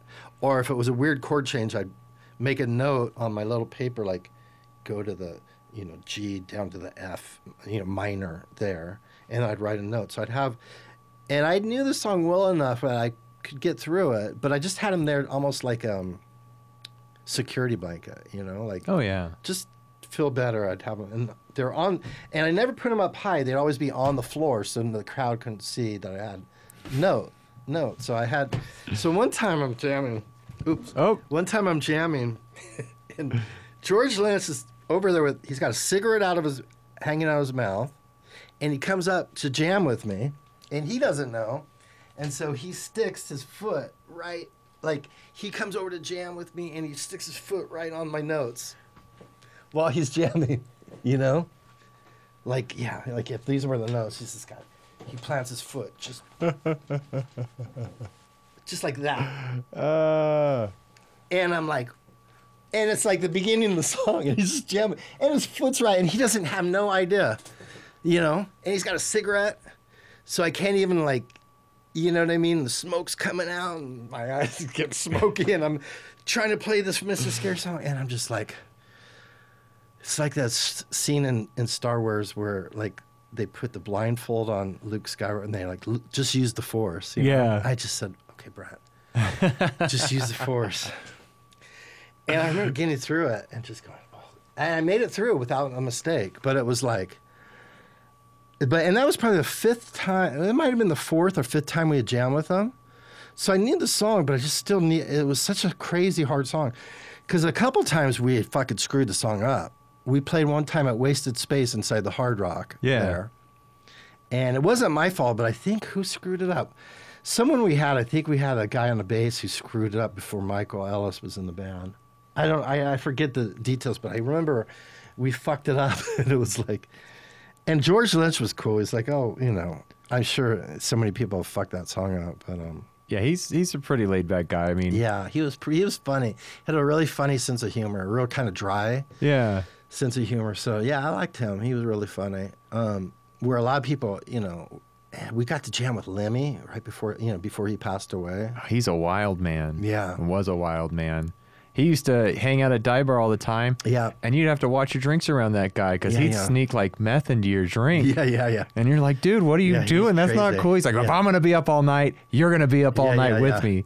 And it's just like, oh my God. Yeah, that band, we jammed with a lot of really cool people. I remember one night too, New York Dolls played downtown on Fremont somewhere at a venue there, and it was sold out. And I remember Sammy Yaffa, the bass player, and I think the guitar player who passed away recently, Sylvain Sylvain, they came down to the dive bar and they got up and jammed with us. And I remember the dive bar was just so packed that night because everybody that saw them there, somehow word got out they were going to come jam with us in City Centers. And I remember the dive bar was like friggin' packed. I mean, you couldn't even there were people that couldn't get in. It was just like hanging out in the parking lot, and that was a great thing because you could be in the parking lot and still hear the music. Oh yeah, and see inside. You know, that was a cool thing. Yeah.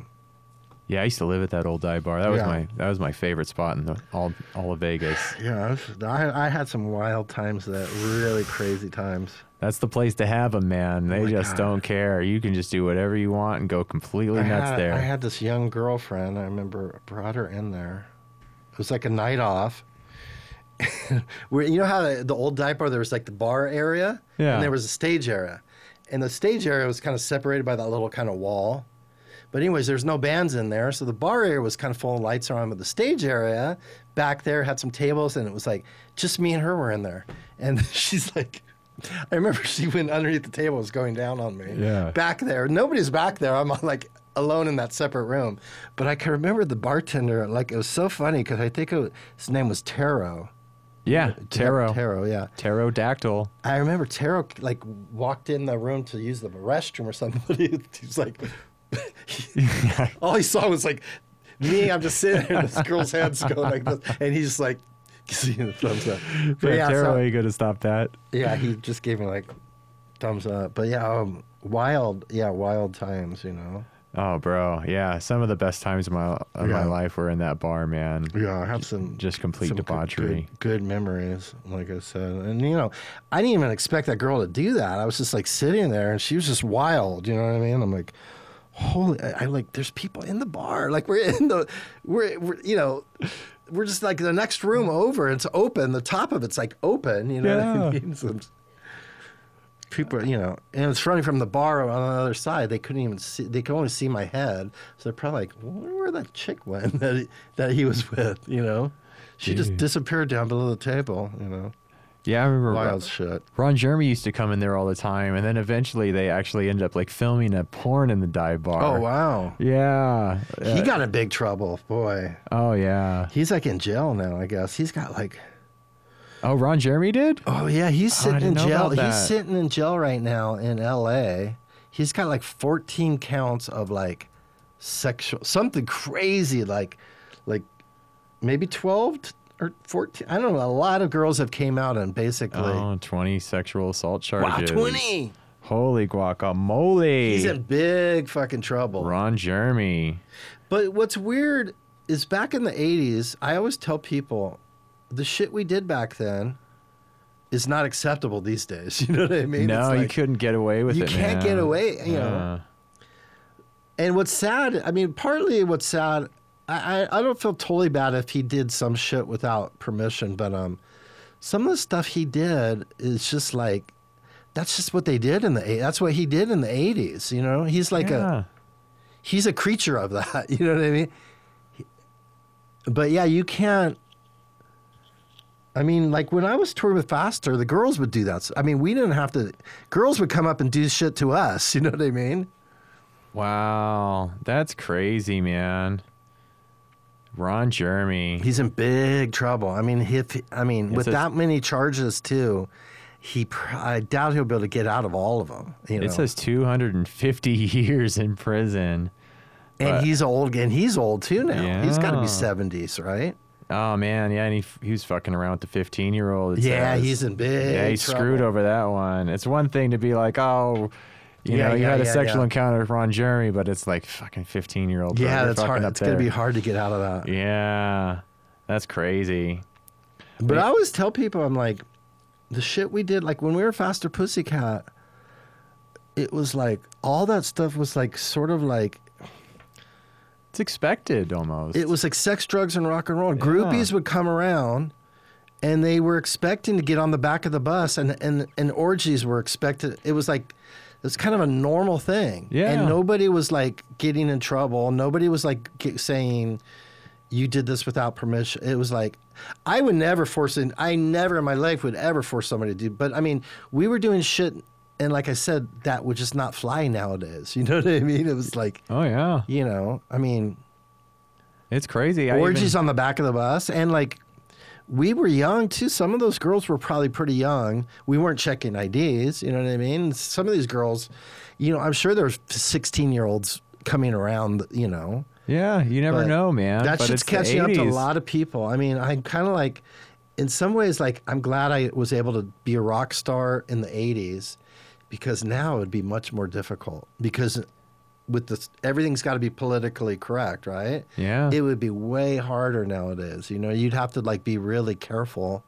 Even Marilyn Manson's in big trouble. A lot of the shit that was like acceptable for him to do. Oh, I didn't know Manson got in trouble too. Oh, they're after everybody. Yeah. I mean, like I said, the stuff Manson was doing was almost acceptable like 20 years ago. You know what I mean? In the 90s, when he first came out, a lot of the stuff that was doing was almost like, I don't say acceptable, but it was like tolerant. You know what I mean? It was like, it was almost part of his shtick. You know what I mean? Like bondage type stuff. And yeah. It says, he's in big trouble though, too. Has been accused of abuse by multiple women, allegations ranging from sexual assault to psychological abuse. Well, it's like, if you're going to fuck around with Manson, I mean, it's probably going to be some psychological abuse. Yeah, that's what I mean. He almost like... Yeah.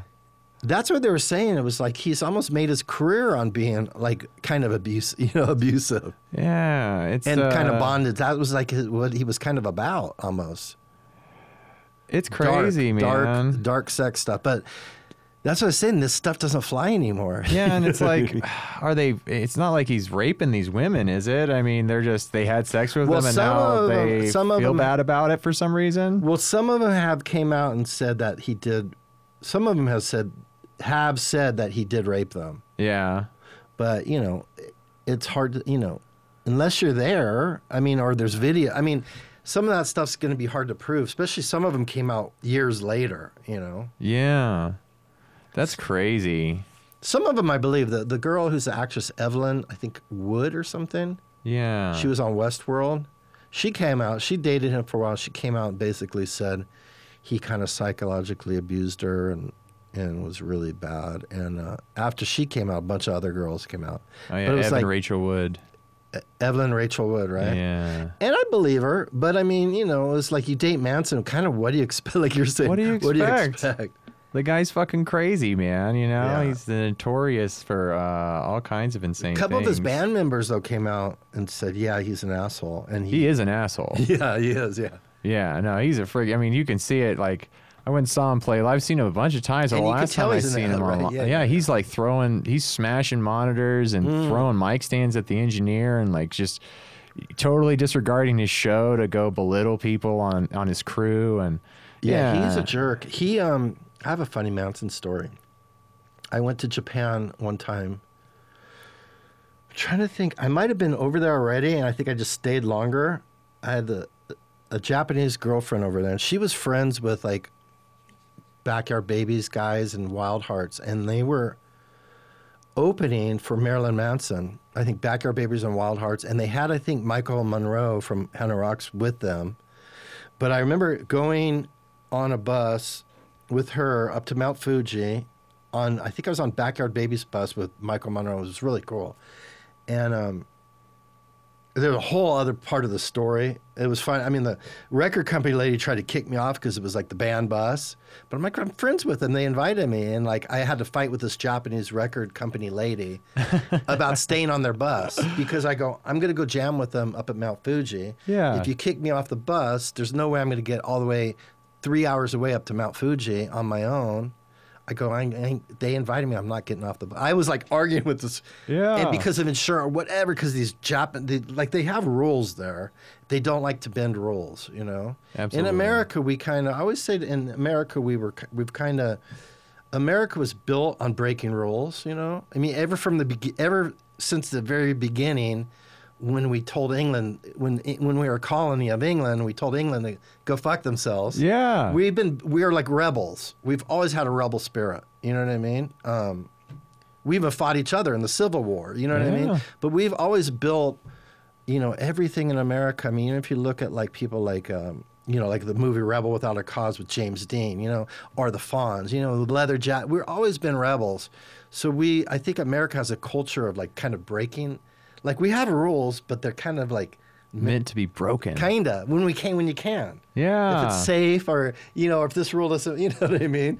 It's like people do it all the time. It's just how we are. But in Japan, it's not like that. They have like it's very much collective society, and if you don't follow rules, you're kind of looked down on.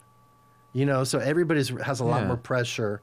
Even Takashi, like I said, his way of working, so different. But anyways, I'm finding with this Japanese lady, I finally stay on the bus. But to make a long story short, we get up to Mount Fuji, and those guys are opening for Marilyn Manson. And they're not allowed to look at Marilyn Manson or go near his backstage. And they go, he's a total, they were calling him Brian Warner. His real name's Brian. Oh yeah, Brian Warner. Yeah. They're going, He was like a fanboy for a long time, doing interviews with musicians and stuff like that as Ryan well, Warner. what was weird, he came to a Faster Pussycat show. He was a fan. And before he was big and got signed, when he was in Florida, and I think he had a band called the Spooky Kid. It was like Marilyn Manson and the Spooky Kid. or Yeah. something. Before he was signed, he had came to a Faster Pussycat show. He was a fan.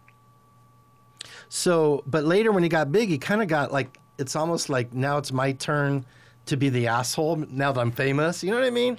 It's almost like the bully who gets bullied when he's younger, but then turns into be a bully when he gets in the power position. Yeah. But anyways, they were going, he's the biggest asshole. And I go, really? And then I heard a story like where he punched John. He went, his guitar player was John Five. He just punched out of no reason. He just punched him on stage, just decked him. And I'm like, wow, you know, I heard that story and go, this guy's an asshole. Yeah, John Five is like the sweetest guy Yeah, too. he punched him one time just on stage. But all these stories, and I'm like, okay. And they go, he's an asshole. And then when you watch his live, you could see him being a jerk. He would like belittle people, or he'd be mean, or he'd do something shitty, like ruin something. Because he's got the money, because he's famous, he can probably afford to replace pay for the monitor afterwards. But still, you could just see he's just being a jerk, right? And you could see there's something to it. Like I go, wow, there's something to the show, and there's something cool about it, but there's something very dark and not nice. There's something kind of like not really good. You know what I mean? Yeah, Not nice. he's got a really bad attitude. There's about it towards there's his something crew. bad there. You know, almost almost evil, but just not good and not nice. You could just see there's a lot of abuse where he'll abuse somebody. You know, you could see him being abusive, and then so we played and everything, and then it was like the next day we were in Tokyo, and the girl I was hanging out with, she goes, the guys are going to. There was a famous like rock club where rock bands would go to called the Lexington Queen in Roppongi, and she goes, Backyard Babies and Michael Monroe and Wild Hearts are all going to Lexington Queen. It's a day off. So I go, cool, I'm going there. So I got there early with her, and there was hardly anybody in the club. A couple Japanese girls, there's a bartender. There's a VIP room where the rock stars go and hang out. And then sometimes the owner would bring in these models from America, you know, American models that are in Japan modeling. They bring them in when the rock bands come in. But when I got there, got there early, and I go to the VIP room. I was just going to have a drink. And I'd been in the VIP room many times from, you know, when I was in Faster Pussycat. You know what I mean?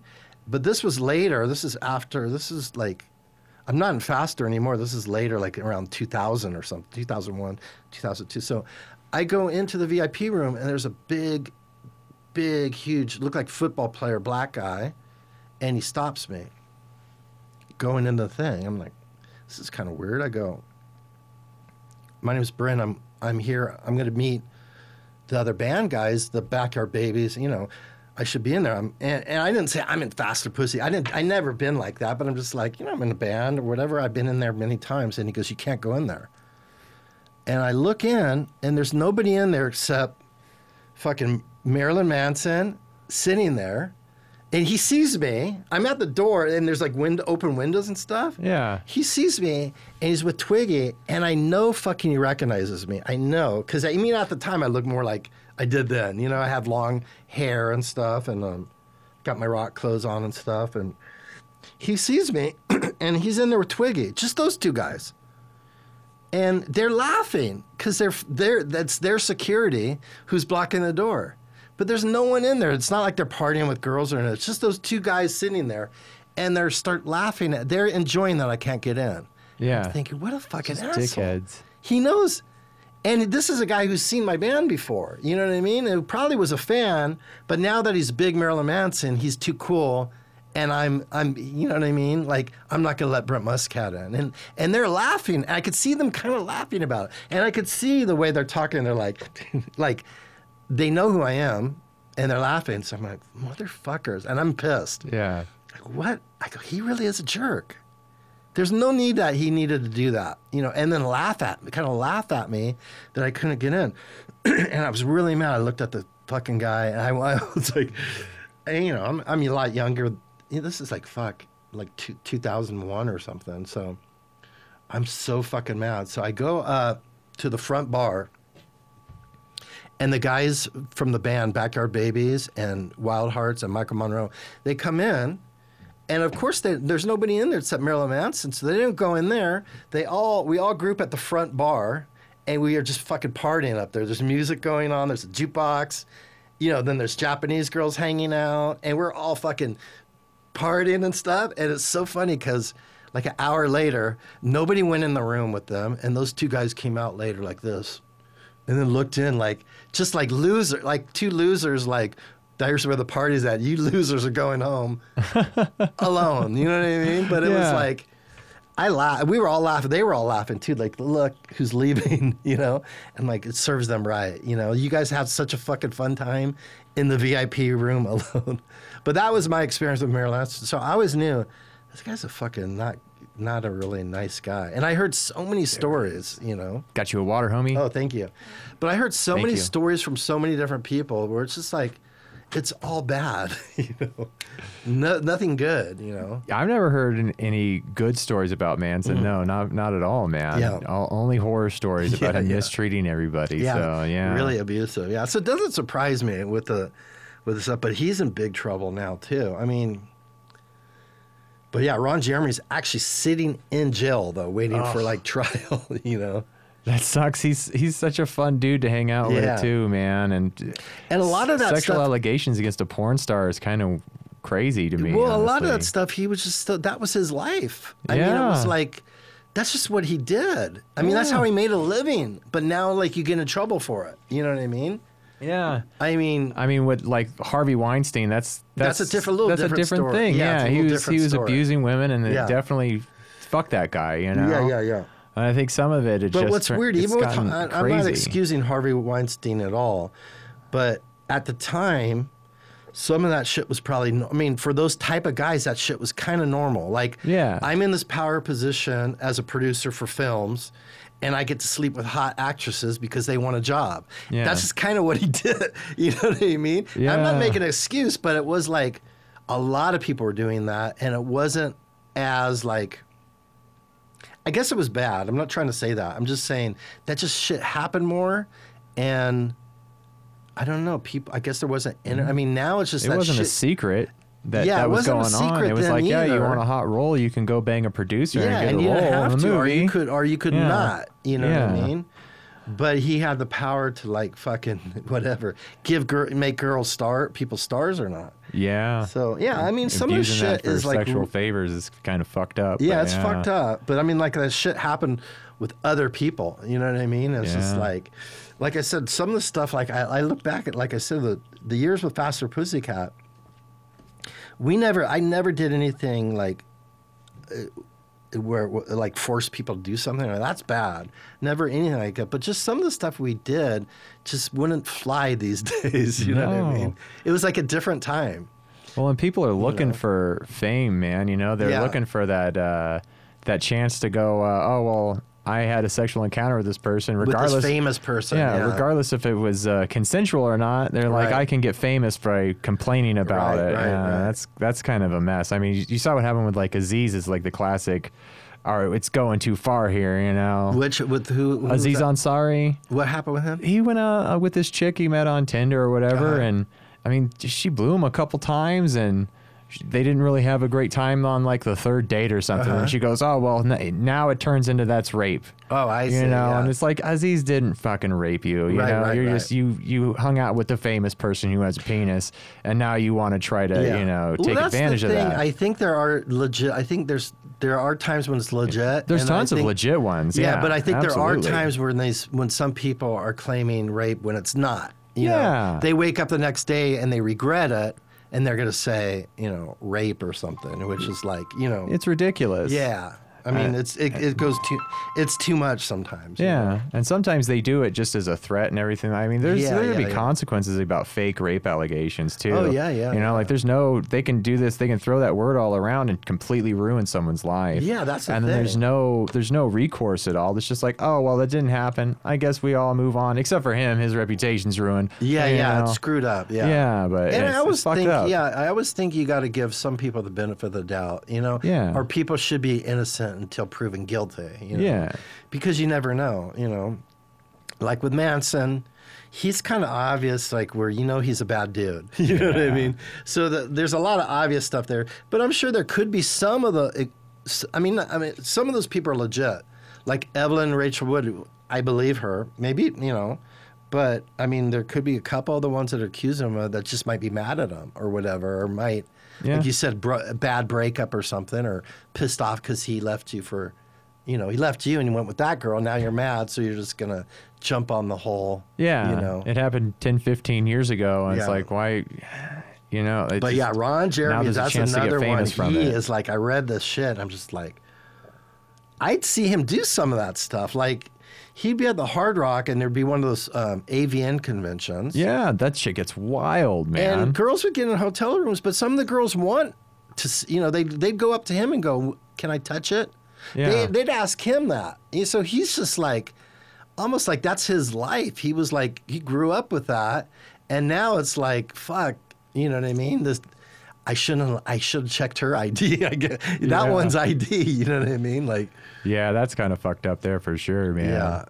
Yeah, it's scary out there, man. yeah, You gotta- it's definitely, and I'm glad though, like I made it, like I had my time in the 80s and had my fun, but I'm kind of glad I made it out of there and kind of like like I'm glad I'm not a rock star, like a touring rock star. Yeah. I guess once a rock star, always a rock star, but I'm glad I'm not living it these days. I'm kind of like mellowed out. You know what I mean? I'm not out chasing chicks, and I'm not, you know what I mean? I'm not partying like I used to, and or touring on a bus. You know what I mean? And Yeah. there's not tons of there's not the temptation of all the groupies coming around. You know what I mean? And I'm glad like I said, when I was able to do it in the late 80s, early 90s, a lot of that stuff was like, fuck, that's just kind of what everybody did. Even the girls would, I mean, they were That's the why ones they go that, to the concert. yeah, a lot of them came to the concert because they wanted to hook up with a rock guy. Yeah. You know? It's bragging rights, man. Yeah, I remember we did an in-store, and these girls came in bikinis. It's like Texas in the summer. We're doing a record in-store signing, and like signing, people are in line. And these fucking couple girls are in bikinis. Yeah. I'm like, wow, and beautiful. I mean, I don't know how old they are. I hope that. I mean, I was probably 19. They might have been 18. You know, but I wasn't checking. But they were the ones who like got me out. I remember they got me, and the bus was empty because we all had hotel rooms. So all the guys are in the hotel rooms, and they're like, oh, two girls. They go, we want to bring you. We want to hang out with you on the back of the bus. They're in bikinis. I'm like, all right, let's go. I knew what was getting, you know what I mean? But they were the ones that go, we want to go on your bus and hang out with you. And Yeah. basically, we want to have a threesome with you. Basically, I was like, Oh, you poor man. you know, but that shit just wouldn't fly nowadays. You know what I mean? It's not like.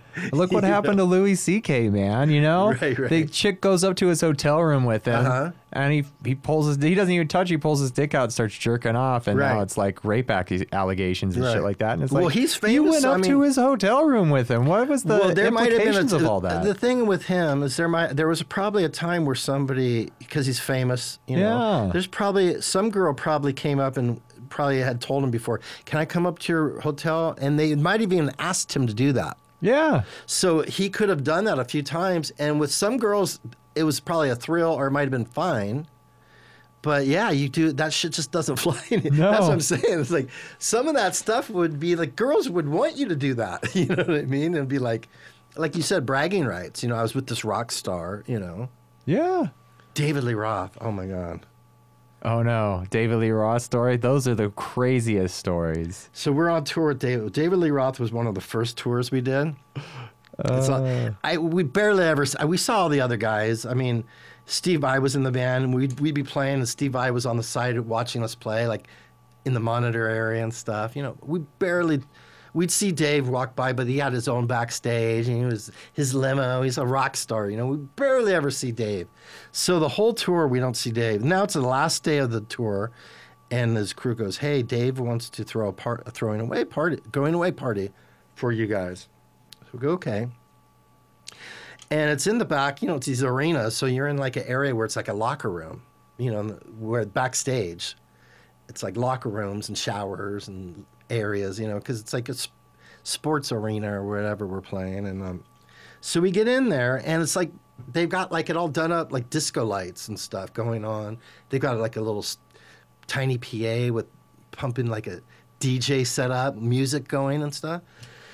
And we get in there, and we're in like, they get us in a room, and it's like just us standing around. And we're like, okay, what do we do? And the guys from David Lee Roth's band there and us that are there, they go, hold on, Dave will be right in. So we go, okay, and the music's going, and Dave comes in. And he's got a train conductor, like a train, you know, the hat with the Yeah. stripes Oh, and like yeah. the overalls, you know, like the one, Fucking goober. you know what do they call that thing? It's like an overall thing with the, Oh, it's yeah. a one piece with the train conductor. It's like a train uniform on, like a train conductor. He comes in, and he's got a fucking, I don't know how he did it. He has a joint. It's like this big. It's like a cigar. And he brings this joint in, and he gets us in a room, and he fucking lights it up, and we get in a circle, and he goes, get in a circle. He's like conducting everything. And he's not even really like going, hey, it's nice to have you on the tour. He's just like, it's like a show. So he gets this fucking thing, he lights it up. Hey guys, great having you on tour here. And so I take a hit, gave it to my like other guitar player, Greg, and then like, you know, singer and all the guys. We're taking, and I'm like, fuck, I'm like high. And then all of a sudden, Dave goes, 1 second. And the music's going. He fucking brings in, we're upstate New York, and he brings in these two strippers They had to be strippers, I guess, because they come in and they've got like, you know, little bikini. They've got bikinis on. Brings these 2 strippers in and he starts dancing with them. Like, we're in a big circle. He's like dancing with these 2 strippers. And we're going, this is just kind of, and where I'm high, so I'm just like, it's just kind of weird. I mean, there's, you know, a going away party, you think he would, hey, you know, get to know us or like be personal. It's just like him putting on a show. Yeah. Not the real David. I don't know who the David Lee Roth we're seeing is just the rock star. Like, this is not like the real David Lee Roth. It's just like he's putting on a show for us.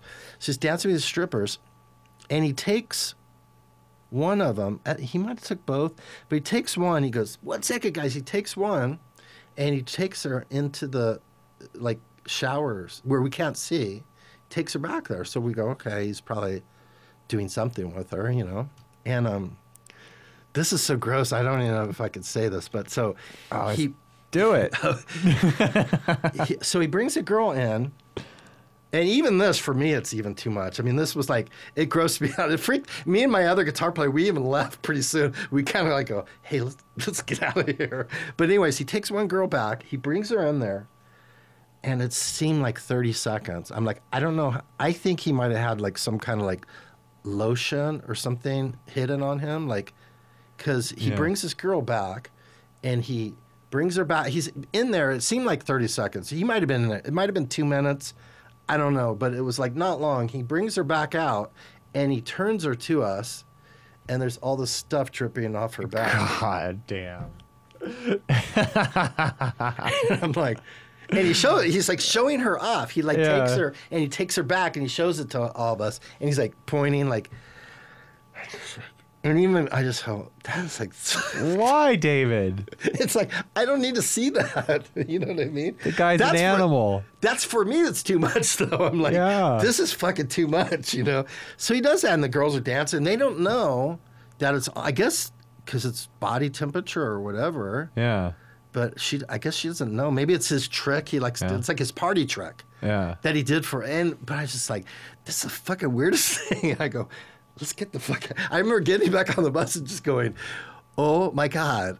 I go, I'll never forget. That is the weirdest thing that's ever happened. What a creeper. But it was really creepy, you know? And I remember just thinking, but there was no goodbye. I just remember going, I think it's time to get out of here. And maybe a couple other guys hung out and stayed around. But I remember going to Greg, I go, I'm heading back to the bus. This is fucking weird.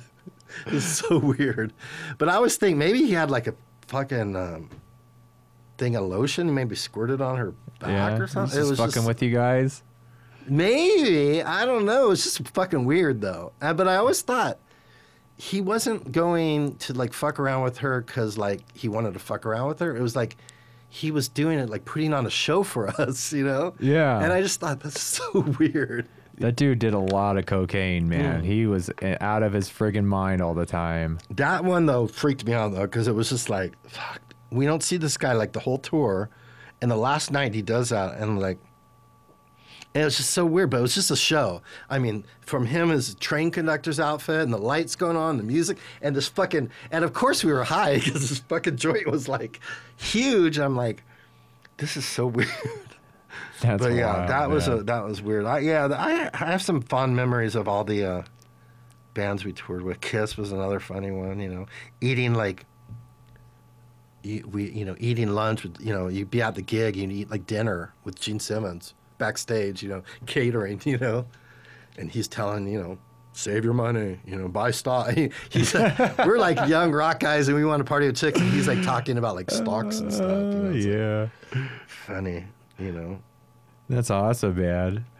Well, you know what? We're just past the 2 hour mark, man. Oh, good. We've been talking forever, yeah, dude. Yeah. You got some amazing stories, bro. Oh, I have a ton. You know, I'll have to come back on and tell you more. I would love that. I've got a ton. You know, like I said, we toured with Motley, Kiss, and each one, there's like, especially like that David Lee Roth, that one stands out because it's just so weird and kind of gross. I mean, it's almost like, you know, I'm pretty open-minded and like there's nothing wrong, but I just always thought that was like weird, you know.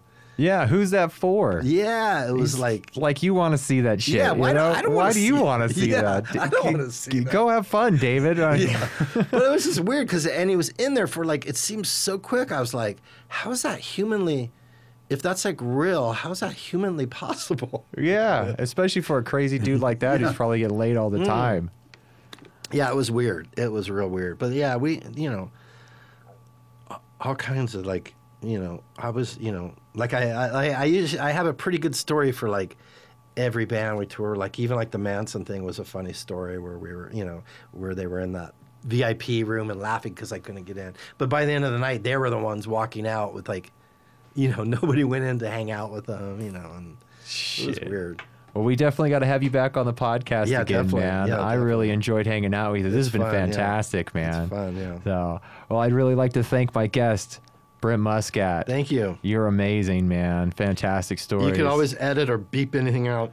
No way, man. No editing. If anything's too, I tried not to be too graphic. You know what I mean? But Oh, I pushed the explicit button. People Yeah, know yeah, we're gonna yeah, say yeah, naughty yeah. words. yeah, So, well, yeah, this has been another episode of To the Fullest with Jason Froberg. Hit that subscribe button, give us a like, ring the bell, all that good stuff. Follow us on social media, and yeah, cool. peace. Thanks for having me on. Dude. You're the man. Thank you. That Yeah. was great. Yeah, that was funny. Yeah, we toured with Motley. When we toured with Motley, it was funny because they just got clean. So like Tommy Lee would come backstage like into our room and go, "What are you guys doing?" Nothing. We're just hanging out. And he goes, "I don't know, dude. I'm not doing drugs anymore, so I don't know. What do you guys do?" We're doing, we're just hanging out back here, waiting to go on stage. He's like, "I just don't know." He was so funny because they had, like I said, had just quit doing drugs. So he was like, he didn't know what to do with himself. He was like, had so much energy. He was like, come back. I always remember that was my impression of Tommy. That's the hardest spot to be. And Tommy's like a little kid, man. Yeah. I worked with him. He's bouncing around, Yeah. man. But I remember he had come backstage and being like, "What are you guys doing back here?" Like, not much, really. We'd have like our amp set up. Maybe we'd have our guitar to warm up on or whatever before we go on. We're just warming up. It's like, I don't know what to do. I drank 5 cups of coffee. I'm all wired. I can't do it. They had like no more booze. They weren't doing booze or they quit heroin. They had been doing heroin and all that shit. And then they just like. They were hardcore. Yeah. But when we toured with them, it was funny because it was like no booze backstage. It was like, okay.